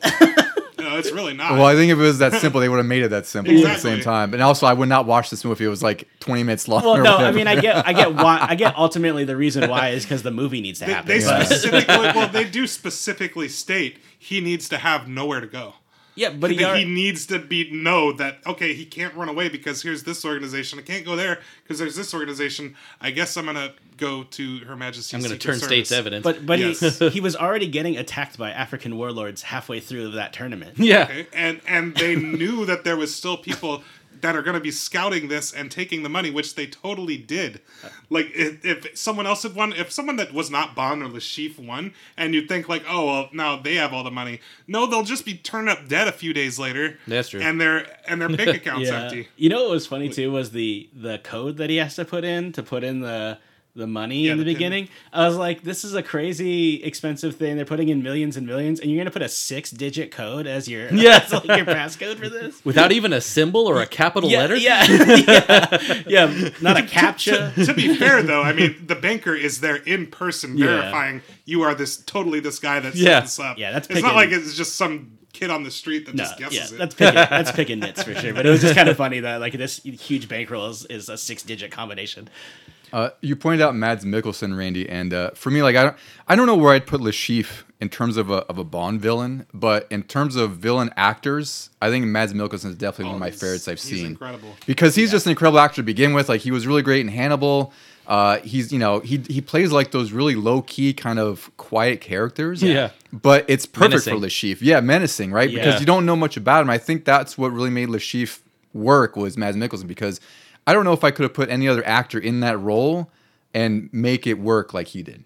Yeah, he was kind of like, I guess the best way to describe it is when they say like a wounded animal is when it's at its most dangerous. So you kind of get that with him. I do kind of get what you're saying a little bit, where he's not really like a traditional Bond villain in that he doesn't have like his goal is to live. That's his only goal. So, and it makes him very dangerous because of that, which is true. But he's not like a megalomaniac. Yeah, exactly. He would have been if that thing happened, but it didn't. It's also, we don't know it yet in this movie, but he's just one of many. Yeah. He's part of Quantum / Spectre. Yeah. So, and that was the whole point of the early Bonds, was that like Dr. No and other people were just numbers to Blofeld, and he would just send them out and do his bidding. Right. Yeah. They were the minor bosses to the major boss, basically. Yeah. But I did really like. He was awesome in it. He was so good. Yeah. And another reason why this is my favorite. Like I mentioned earlier, the chemistry between Bond and Eva Green is maybe the best element of this film, because a lot of those old Bond movies, you would wonder like, okay, why is this Bond, like, I understand being attracted to James Bond and all that, but like in A License to Kill, for instance, there's a thing where it's like, but James, I love you, and I'm like, you met him like yesterday, like it was like you had like a quiet conversation before you had to part. Like, love at first sight. Where is this coming from? And you don't get that in Casino Royale. Like Bond is kind of immediately smitten with her because not because of just how she looks, but because when she comes in and she is fully prepared to shut down all of him. Anything that he's got to say, she can just shut him right down. Oh yeah, and it just completely disarms him, and he's absolutely in love with her.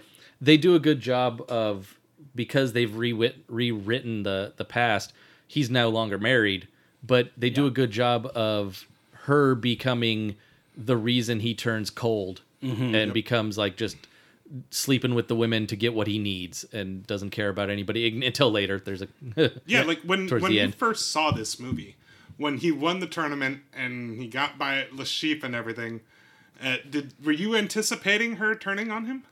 No, like, they set her up that she's going to be Moneypenny. Yeah. Like, they even kind of say it in the beginning, I'm the money every penny. And, like, you're like, oh, she's going to be money. They set you up, and then all of a sudden they swoop the rug out from under you. Yep. And it just leads to this just heartbreaking scene of where, even though she was basically going to ditch him and take all the money to go pay off people so that the love of her life would live. Yeah.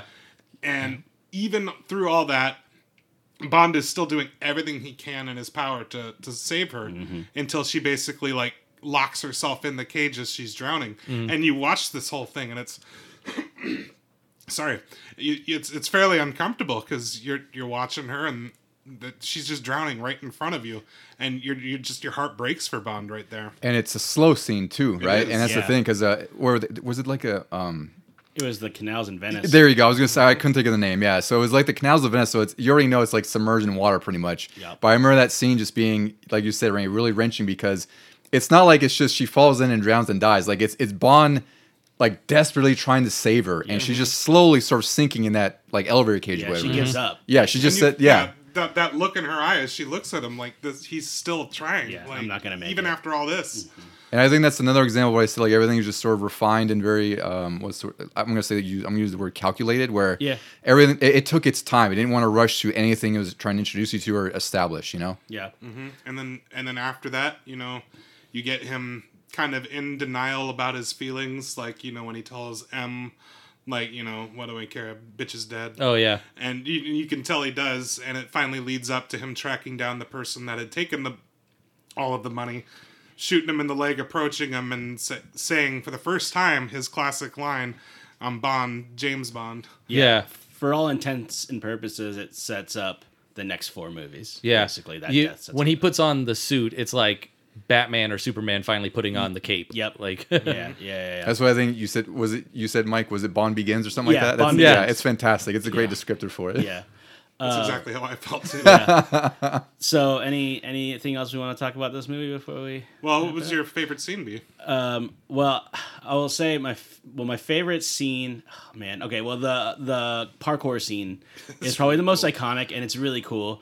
There's like a basic weird part about it where in the beginning he's like don't kill him. We have to take him alive. And it's like going out, like really going on this guy for trying to kill the bomb maker. And then by the end of the scene, he's just like, all right, well, whatever. I'm going to shoot him. Yeah. And it's like, you, like 20 minutes ago or 5 minutes ago, you were saying how important this guy was and how much we were going to take him alive. And then you're just like, yeah, I don't know. Because the option was not take him at all. No, I know. Yeah, once he was in the consulate, he knew there was no way of getting him out. So, all right, forget it. Just I'll pop him and get out of here. It was just kind of funny. And like even M berates him for it. Like, of course, you know, for really legitimate reasons. Yeah, definitely. But that scene's cool, and the parkour was just hitting the scene back then, and it was really cool to see, and really well done. Yeah. How about you? I'd say one of my favorite scenes was actually it was the part where he lost, and you didn't expect that to happen, and the bar. And yeah. And he goes, and there's that part where he says his famous line, like, I'm on a martini, and they ask, do you want to shake it or stir? He's like, do it look like I care? Give a damn. But also, it was a good way of portraying that he has all of his Bond confidence that we know him for. He just sucks still. Yeah, he's like, have the skill to go. Yeah, he made the biggest mistake in this movie was he trusted. Yeah. Because he only loses that because he told Vesper... And who he thought was, what was the name of the other guy? Mateus. Matthias. Something like that. Yeah. Mathis, yeah. And he thinks that it's actually Mathis that was the mole, but it turned out it was Vesper the whole time. Oh, yeah. But they basically ratted out Bond knowing Le Chiffre's tell, which was the most obvious tell there is. Yeah. Mm-hmm. Yeah. What about you, Don? What about your favorite? I go back to the poker scene. Like, it sounds kind of dumb, but I don't know why I love that scene so much and why it's so memorable for me. I don't know. I just really enjoyed like the tension of it. You had they do a good job. Oh God, what's his name? Jeffrey Wright. Yeah. Is that the actor? Mm-hmm. Yeah. I thought he was great. And again, like it was so focused on Bond and Le Chiffre. Like I feel like I feel like everyone else would say like that was probably a boring scene, but for me, like it just felt right where it was. No, they built the like, tension really well. Yeah, like cool. And it's like it was really established. Yeah. I did like the car. I think that was like, was it the DB12? I don't know cars very well. DBS. And it was it was basically it was pretty new at the time. I remember it being a big deal. Like there's a lot of news outlets and online like showing the new Bond car, like when that was a thing, like they're saying like this is a new Bond car and all the gadgets it has. Yeah, the Aston Martin was Bond's car. The original DB5 from like the 50s and 60s was like his car, and then this was a great intro to that. He won it in that poker game. Yeah, and it was like it got slowly phased out. And by Pearson Braun, he was doing just BMWs for some reason. So they reintroduced the Aston Martin DBS, which was brand new at the time, 2006. It's a gorgeous car. And it looks amazing. Yeah. Too bad they don't ever do anything with it. I know. Yeah. Well, it revived him, right? Which was another cool scene too, because I forget what was it that was he getting injected with something? He got poisoned. He got poisoned. Yeah. So it was. It's a little silly and over the top, but it's cool that like the car has that gadget to like, revive him in that case. That's what I mean, but I mean, like at least those gadgets are thoroughly practical. Gadget. Why would you not send your spy in with this equipment? And it also has the best line when he comes back. It does lead to the only Bond line in the entire movie. Like, sorry, the last hand nearly killed me. Yes. Which is wild that he just comes straight back after dying. Like he died. Yeah, there's no residual effects from just being shocked and revived, basically. His immediate reaction when he gets jolted in, because Vesper comes out to finish the job. And immediately, as soon as he pops up, eyes open, looks at Vesper, are you okay? Yeah. You just need a little smoke break. He was fine. Yeah. My favorite scene, and it's tough because like there's really not a scene that I don't really thoroughly enjoy in this movie. It is when Bond and Vesper, they're on a break from the poker tournament, and they're following Le Chiffre, and that's when Le Chiffre is being secretly attacked by those whatever nationality they were, that military. Yeah, it was just some vague African country. Yep. And they're threatening him, but then when they notice Bond specifically that he has an earpiece in, so he must be an agent, they open fire on him and Vesper, and it leads to this like really close quarters fight that ends up in the stairwell. They go tumbling downstairs. Bond eventually kills both of them, and calls into Mathis that I left the bodies down here, come get rid of them. But in most Bond movies, after this scene where you save the damsel in distress, that's when it's sexy time. And in this Bond movie, and apparently it was originally written to be like that, but Daniel Craig insisted no, she just saw all these people die in front of her. she's going to be traumatized. And it ends with them. She's just sitting there in the shower, still in her dress, and Bond just sits down next to her, still in his tux, and she's just holding him, and you think like, oh, okay, she's traumatized and all that, but also she's feels terribly guilty, because look how close this guy just came to dying because of a situation that she's really responsible for. Yeah. And I just thought it was just a really incredible Bond moment for me. Yeah, I'm with you. It was definitely, again, a deconstruction of the Bond tropes, which ultimately makes this movie not the best Bond movie, because it's a deconstruction and not actually doing Bond. No, it's redoing Bond. It's doing Bond better. Doing Bond justice. Yeah. Building Bond better, is that what you said? Making Bond great again. Yeah. Oh, no. Maba. Oh, no. Baba. Maba. Yeah, Maba. All right, any final thoughts on the movie, guys, before we move on? I would say it's a fantastic movie. I think Randy's fully great. within his right to say it could be the best Bond movie. It's awesome. Yeah, I love agree. it. I agree with me. All right, well, then that'll take us to our last Bond film of this group. The function of man is to live, not to exist. I shall not waste my days trying to prolong them. I shall use my time. To James.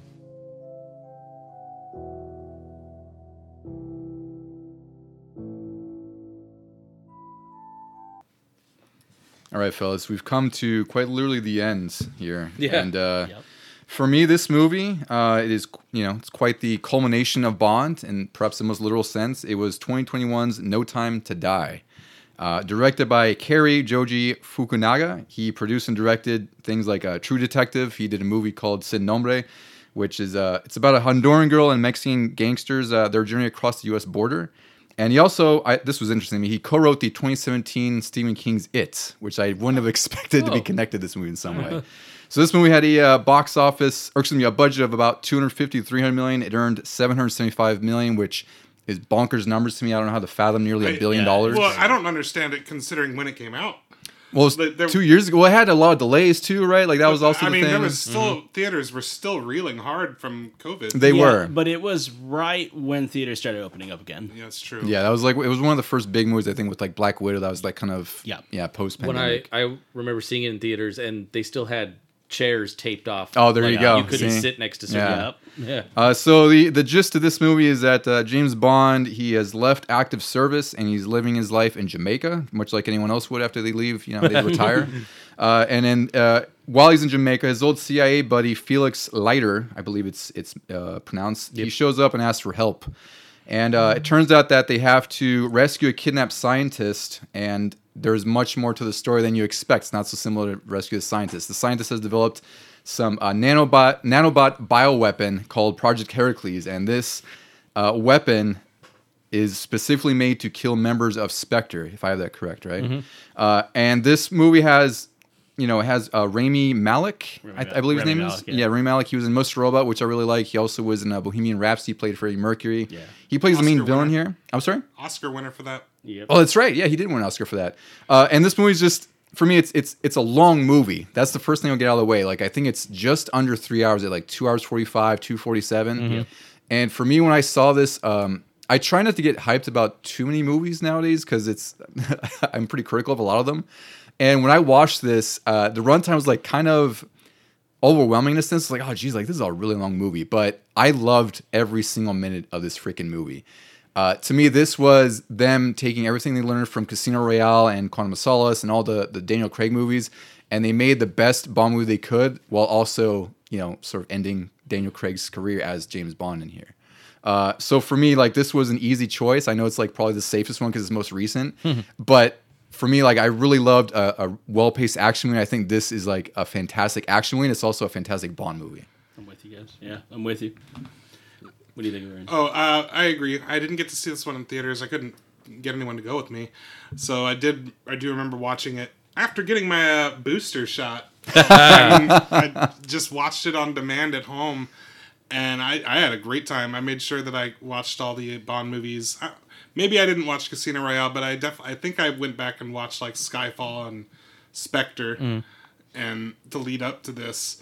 So I thoroughly enjoyed it, and not much more to say other than that. Yeah, for me, this I really like Rami Malek, but I will say like him as I think it's pronounced Safin. Yeah, Safin. It's weird. Like I like Rami Malek, but I didn't think Safin was like a really formidable villain or a bad guy. Like he was, a humanized person because he didn't kill the girl at the beginning with Madeline Swan, right? She had a daughter. Yeah. He went to go assassinate her, and he almost like the dog. He finds out the daughter's there, and then he ends up not killing her because she falls into the ice. Mm-hmm. And then for me, like one of the scenes I really loved was they're trying to extract his name's Orobuchev. Orachev, I think, is the scientist they're after. Oh, yeah. Who developed Project Heracles. Yeah. And for me, like, one of the best scenes in the whole movie is when they extract him. Like, there's that whole fight scene in the, I think it's like a villa or something like that. Yeah. And it reminded me of, like, the Merovingian fight in Matrix, right? But not as over the top. But just because there was a lot of stuff going on, like, they were trying to extract him and not kill him because they're trying to, get rid of Heracles. Yeah. And then eventually they get him out, and then the irony is, like, he ends up getting killed by Heracles because they dump him in, like, a pool of nanobots. And then the movie ends with Bond like being infected, and then there's this giant explosion on the island that he's on that says, "This is it. There's no more Daniel Craig. There's no ambiguity. Like this is the last era of Daniel Craig for Bond." You don't see him die.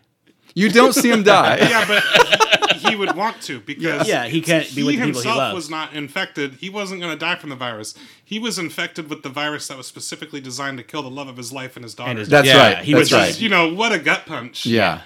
Well, especially when you go through, because this is a continuation from Casino Royale, obviously, of him becoming this cold, ruthless killer trying to get revenge, to opening back up, finding love again, having a child, and then getting to the end where he realizes that this thing that he finally, that all of his hopes and dreams now that he finally got, he can't actually have. So what's the point? Like, and he left being retired pretty much, right? Like that was the whole thing. Is like he could have just said no. Yeah. But he chose to fight anyway, and he paid like the ultimate price.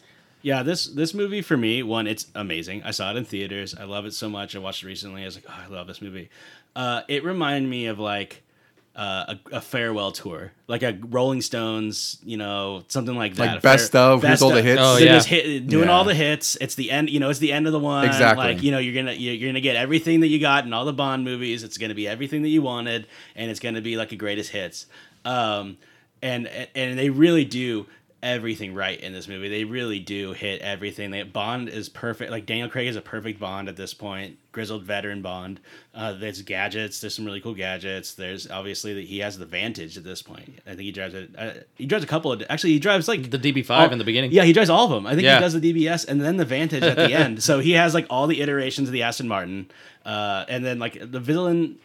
The villain is just the thing that gets Bond to the end. Yeah, I would say that if there's a weak spot in this movie, I would say it's actually Safin. Yeah. Because they do make reference, or that Blofeld's in it, and he dies in a pretty cool way too. But I think Safin is like probably the weakest part. And I don't know if it's because of Rami Malek or maybe it's just how the character is. But I feel like he could have been like the one spot they could have improved on. His motivations are really not just weak, but like they're more personal than anything else. And I also don't really. Like, why should I care? Yeah, exactly. like that's the problem with it, really. I enjoyed it in that they were building up Spectre to be the classic Spectre, where the shadow organization that's always getting Bond's goat. Yeah. But this guy comes along and wipes out Spectre. It's one fell swoop. Yeah. You're like, oh wait, this is like the new baddie. This is like the Indominus Rex taking out the lower dinosaurs or something like that. Like. But, like you said, he wasn't... I mean, but he didn't have to be. He wasn't like... It wasn't his movie. He wasn't muscle-bound. He wasn't beating people up. Yeah, that's true, too. He was a creepy villain. That intro was really creepy. Well, with the mask and everything? Yeah. And I think, like, as, like a kind of the analogy of a farewell tour, I think most of us knew what we were getting into when we came into this movie. I think we all kind of understood that whether or not Bond dies, this is going to be the last Daniel Craig Bond. Mm-hmm. Yeah. And so I don't really need a good villain because I want Bond. I don't want the villain because I don't really care. I want Bond to win. I want Bond to win, and I want Bond to do all the Bond things. So I just need something to get him there. That's all. That's a good point because I think I didn't know how this movie was going to end, and it's natural to assume that like it's a send off. So you don't want to kill Craig necessarily or like kill Bond anyway. And it's like, well, they kind of did. They kind of subverted your expectations in a sense. Yeah, they're like, oh, No Time to Die. Actually, this is the perfect. This is the perfect time to die. Your last movie. Yeah. Yeah. So scenes and lines. Is that what you want to go well, I mentioned like the scene where they extract Orbachev. I cannot pronounce his name. I'm sorry. I think it's Orbachev. Orbachev. Something like that. And then again, his death when he's thrown in the nanobots. Like it's sort of like the. I'm sure there's some sort of Greek, metaphor for that of like the creator being killed by his own creation, right? Yeah. And then and that was like the two big ones for me. And it happens after he essentially does like a racist threat towards the previous 007. What was her name? Nomi? Yeah, Nomi. Yeah, and then she's like, "Oh, good point. Like, just you're right. You don't need this factory in order to kill all of my people." So, bam. Yeah, Gets them right in there. That was cool. Yeah. What about you? Do favorite scene? Favorite scene is the opening. Oh my god, it is awesome. Yeah, it's pretty intense. And from the moment he's visiting Vesper's grave to getting blown up, and then chasing all the way back, and then thinking that Madeline betrayed him, and just the chase on the bike, and then the chase in the DB5. Yeah, that was like bravo. I wanted a standing ovation for the car coming back and using the gadgets in the car. Yeah, the same way. He wasn't just driving fast. He got to use everything in there. Smoke screen, machine gun. Yeah. I'll go on YouTube and just rewatch that part over and over. It is so cool. Yeah, and it's like I said, it's like the Stones going out and playing Satisfaction to start the show. Yeah, exactly. I was gonna say, that sets the tone for the whole movie at that point. Like you're like, this is the first scene. Yeah, like what else is gonna happen? Yeah. My favorite lines, I can't remember specific ones, but I always liked the him playing with the new 007 when he goes back into MI6 and people say 007 and they both look, or something like that. Yeah, that was good. Yeah. My favorite scene is everything that happened in Cuba. Was it Cuba that they go to? Yeah. Yeah. That, to me, along with... I think that's... The movie kind of has two parts, and I think it's the opening scene through Cuba and Leiter's death, and then after that. Yeah. And I think that the between the last third of the movie and between Leiter's death, it gets a little long, where you're just like, okay, can we get here? But that whole scene in Cuba is cool because it's a little over the top, but it's exactly who Bond is, and he does a lot of cool Bond ways to escape like situations and things like that. And Ana de Armas is so cool in that. She's such a great Bond girl. You wish that she would have stayed somehow through the whole movie because she's just so cool. And like, yeah, I don't know. I love that whole scene though. The whole Cuba. Yeah, I'm just gonna piggyback on that because I was just waiting to talk about the whole Ana de Armas scene where she's basically this rookie CIA operative with just minimal training, as she says she has like a few months of training or something. Yeah. And then she just proceeds to just like rock everyone's world. Like she is incredible. She's able to keep up with Bond's every step of the way. And he even mentions like, so 2 months training, huh? Yeah. And she's more or less. And they just have this really cool action sequence while simultaneously competing to abduct, was it Gorbachev or whatever we were talking about? Yeah. But Nomi, on the other side, for British intelligence, is swooping in, literally swoops in like she's Batman, takes off with him, and they're just like trading off who has the advantage. She's doing the classic Bond thing of being on the outside looking in and taking advantage of everything that's happening down there. Mm-hmm. And then you have, finally, there's like a very temporary break in the action, and Bond stands up and he's behind the bar. So let's just pour two shots and like toast with Ana de Armas, and it's such a great scene. Yeah, there's one of the great lines is when Nomi goes, "I get why you shot him." When he's everyone does. He's like, yeah, everybody does. Everyone takes one shot or something. Like everybody tries at least once. Yeah, that was good. Don, did you say your favorite scene? I wasn't sure if you said it. You asked me like twice. I mentioned it. Sorry. Just going around. Sorry. You're like, you really like those scenes? Are you sure this is your favorite? Deuce, let's hear about your favorite scene. Yeah. So, Randy, what's your favorite scene? How good was the opening? All right. So, is this the wrap up on this movie? Any other final things you want to say? I would say this is like, to me, I feel like this is where they realized they could have a lot of fun with Bond, but also make it like a serious send off. And I think that worked out in their favor because, like, to me, with the exception of Quantum of Solace, I liked all the Daniel Craig movies a lot. Mm-hmm. For me, like, I was almost kind of torn between this and Skyfall, and then I grew to love Spectre a little more. But this, like I said in the beginning of my whole little spiel, but this was like the culmination of Bond to me. Like, I don't know I don't know where they're gonna go with this after. Like it's gonna be cool regardless. But to me, like this is Casino Royale type exactly of, reboot. But this is a hell of a high bar to reach for where the hell they're gonna do with the next Bond. Yeah, it's definitely the best last Bond maybe of any of the other. I don't know what Sean Connery's That's last an one interesting would be. question. His though. last was Never Say Never Again. Or... well, that I still don't count that. Yeah, me either, yeah. But Diamonds Are Forever was well, his. That was really okay. well. The song was good at least. Yeah. But Roger Moore obviously was a View to a Kill, or That one just had a great enemy. It was but terrible. It was terrible every other way. Yeah. So I would say this is probably the best end of all the Bonds. Well, License to Kill License was to Kill was Dalton's pretty cool. Yeah. end. Yeah. But it was never intended to be an end. No. Yeah, Yeah. So I really liked it. I thought it was awesome. Yeah, I have high regard for it. It definitely feels like the end of a series, and I think they've realized that they can't continue to do the, oh yeah, we're gonna just kind of wink and nod at all these things that happened in the '60s, and here's this agent that's still the same age. Yeah. And carry on like the mythology. They're gonna just have to straight up reboot, reconfigure the whole thing. I'll be curious Every time. if whatever the next Bond is, if they start referencing stuff from the Daniel Craig era, like taking some of the things that they established, because that'll be really interesting to see if they go that route. Yeah, because Casino Royale kind of makes you feel that maybe the whole fan theory about James Bond is actually a code name or something. Oh, yeah. That's given to their top agent. But yeah, and then Skyfall, nope. Because he clearly goes to his parents' graves that say, Bond on them. It's a parallel universe Bond. I want them to, because they keep going back and forth, is the next Bond going to be a black actor? Is the next Bond going to be a woman? Yeah. And I was like, why not have a woman, like, have his daughter grow up? Yeah. So she still James has Bond the name. Jane Bond, or Jane Bond, whatever the daughter's name was.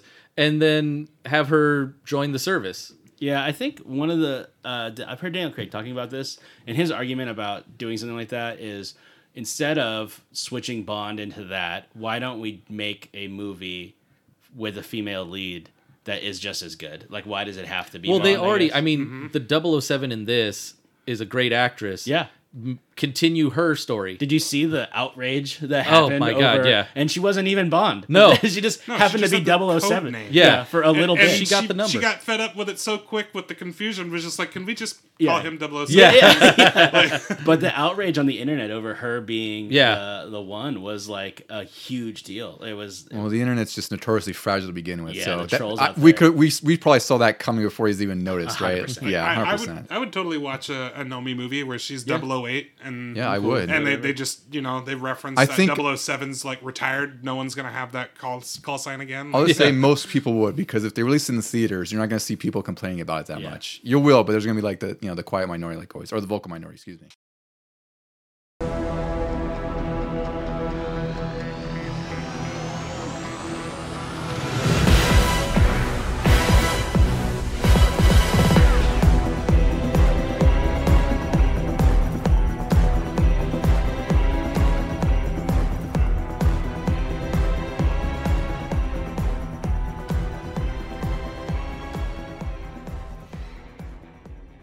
All right, then, getting into the end of this episode, then, as always, we are going to pick one movie that rises above the rest, one Bond film that we think exemplifies what a Bond film is, what it means to be Bond, what we think is the best Bond. And the only parameters for this is that you have to pick one of the other people's movies. You cannot pick your own. You can only pick one, obviously. And just, whichever one you think, again, is the best Bond film. I guess we'll just do the same order that we did for the releases, and we'll go mine first and then all the way around. So my favorite Bond of the ones that wasn't mine is going to be License to Kill. Wow. Interesting. Yeah, I didn't think it was going to be at first. I do think that it's a little too of its era. Obviously, I have my favorite. That's my favorite, but I think it's a little too of its era. But I do think that of all of the films that we've got, it is Bond being Bond. It has and I think that Timothy Dalton is a really good Bond. I'm bummed that we didn't get more movies with him. Yep. I think he's a great Bond. He looks like what Ian Fleming kind of imagines Bond to be. He acts like Bond really well. It had cool gadgets. Didn't have a car chase, but did have a truck chase. Yeah. And it had the bad guy was cool. His motivations were really simple. Yeah. But they were cool. I really liked them. The henchman was kind of non-existent. That's the only the big problem with it. And I would say that it was still, like I said before, an action movie, an 80s action movie with Bond in it. Maybe not so much a Bond movie, but I would say out of all of them, that one was my favorite. But that's great if you like 80s action movies. Exactly. So yeah, I'm going to say License to Kill. So I was next based on that, and I'm going to pick No Time to Die. Casino Royale was up there for the longest time, but they were getting better and better, and Skyfall was then mine for a while, but nobody brought that one. And so No Time to Die definitely takes the cake for me. Like, even though they killed him off, it's a great way to go out. Yeah. All right, I'm up next, and this is going to be really interesting because my pick of the four that's not mine, which is the best, it is The Spy Who Loved Me. Let's go. Wow. So we got quite the conundrum here. And Don didn't see The Spy Who Loves Me, so we know it's not going to be Don's pick. I'm about to bring the hammer down. I'm ready to protest whatever he says unless he says the right answer. Because I think he only saw like License to Kill. Yes. Yeah. So, Yes. all right. Well, anyway, go ahead. And I did rewatch No Time to Die. Why did you pick Spy Who Loved Me? Because for the reasons that I love Casino Royale, like the opposite is true of The Spy Who Loved Me. Like I do love that it leans on every single Bond cliche. And he was blonde. He was a blonde Bond. That's correct. Like the only knock I have on that whole era of films, aside from some of the overly cheesy elements, is just his age. Like he's older than Connery, isn't he? He gets real old at what? Yeah, I think he was the oldest. He was in his late 50s by the day. Yeah, he was in his 50s, like when he first got cast or something. yeah, he's pretty old. So that's like really it. But The Spy Who Loved Me is great. Great henchman, great all right villain, great lair, outstanding Bond girl, great song. It just hits all the notes for me. Yep. All right, Don. All right. It's perfectly appropriate that I'm sort of the breaker here, but I have to go with Casino Royale. I have to. Oh my gosh. I enjoyed License to Kill, but there are better 80s action movies out there. Yeah. It's an enjoyable Bond movie. I like the song. I think it was by Gladys Knight. Yeah, right? Gladys Knight. Great. But for me, like, also, I'll say this too. There's a little bit of sentimentality with Casino Royale because I saw it with all you guys as I first saw a Bond movie in theaters. Because I don't think I'd seen other Bond movies. Oh, no, maybe I saw Die and They're Dying in theaters. I can't recall. Yeah. Either way, Casino Royale to me was, it's a great reboot in general for just anything. Yeah. And then they did everything right with Bond. I'm obviously biased with Chris Cornell. I love Chris Cornell and Star Armageddon, so I think the song is fantastic, despite what a lot of people may say. There's just a lot of elements in this movie that I like and I would rewatch. Whereas License to Kill, I saw it, maybe watch it again, but it's just an okay movie to me. Like it's fun. There's a lot of cool stuff in there. But if I had to pick between, if someone was to say, like, if Rain was like, "You want to watch Casino Royale, License to Kill?" I'd be like, "Well, Casino Royale." Like I have to go that route. Yeah. So here's how we're gonna do the tiebreaker because I think this would be a good tiebreaker. Okay. You gonna do a matching Golden or something? No. Here's how it's gonna. Yeah, that'd be great, right? We can go by tomato meter. No. We can go by a lot. No. Here's what we're gonna do. Here's what we're gonna do. Now we're going to use the song from each person's movie. So mine is Nobody Does It Better. Yours is License to Kill with Gladys Knight. Yours is You Know My Name by Chris Cornell. And then I can't remember. Billie Eilish. Okay, so I was gonna say I'm not even gonna vote for that one. I don't remember what the name of it's a fine song, but it's not a great one. No Time to Die, and it's understated. It's pretty good though. So we have No Time to Die by Billie Eilish. We have License to Kill Gladys Knight. We have Know My Name by Chris Cornell, and then we have Nobody Does It Better. But can you? You can't vote for your own. Can't vote for your own again. You can't vote for your own. Oh, so I couldn't vote anyway. Yeah. Right. I am going to pick License to Kill again because here's why. As much as Cornell's song is great and it's a better song, but hers is a Bond song. It's totally a Bond song. It's a Bond song, and that's the only reason why I'm picking it over the others. I would pick mine, obviously, if I could, but hers is a Bond song. Cornell's song is really controversial in the Bond world for whether it's like good or bad. I think it's great. I love it. I listen to it not ironically. It's that great. It's a good song. But, it's a great singer. But like I said, hers is a Bond song, so I'm picking License to Kill again. And it's catchy. It's catchy. It's actually evocative of Goldfinger a little bit. Yeah, it's got a lot of the tropes that you hear in Bond songs. All right, Deuce. For pretty much the same reasons, I'm picking No Time to Die. But it's good. It's because I know exactly where this is going. All right, I'm going to be tie-breaking again. Yeah. I guess we were discussing, are we going to get to these topics? Well, no. By process of trying to find the best of here, let's see. We just might. No, so yeah, I'm picking it because because nobody brought Skyfall. I would have picked Skyfall. For sure. That is a quintessential. I love Bond that song. It's up with Diamonds Are Forever. Yeah. And Nobody Does Better. So, but next in line for Bond songs would be now Billie Eilish. The way what she did with that.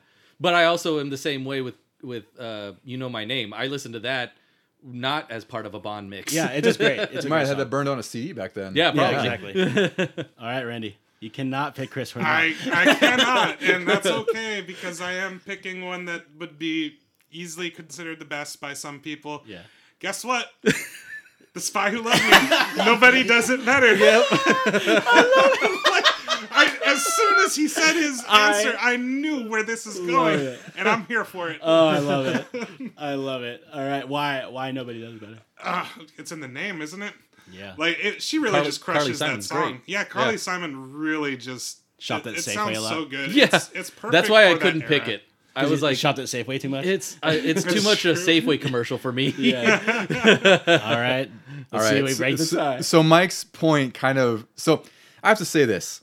Subjectively, I probably would go with Chris Cornell. Yeah. But since we're sort of speaking to Bond, right? Like what makes Bond Bond. Exactly. I have to agree with Mike in that sense out of the choices here because the thing is I don't remember the Billie Eilish song. I don't really. No, you can't pick it anyway. Yeah, and I can't pick it anyway. So I'm sure I enjoyed it. Mm-hmm. But I would have picked Adele first for Skyfall. Yeah. But I think with the criteria we have, it has to go License to Kill. Then it's a good like I love You Know My Name. I just professed it, but it's also one of those things where it's like between those two songs, what sounds more like a Bond song, Mm-hmm. and the Chris Cornell song sounds like a song trying to be a Bond song, right? Or like a Chris Cornell song that they're just rapping around Bond. Basically. Or it could be that too. Yeah, right? I think a lot of the songs are like that. Live They and Let are. Die was a little bit like They that. are, but Yeah. I think License to Kill is like Mike says, it's more of a Bond song than Chris Cornell's is. Yeah. Oh, I do agree with that. All right, so then that means that the best Bond movie. No, is, stop the count. Stop the count. Well, it's also the least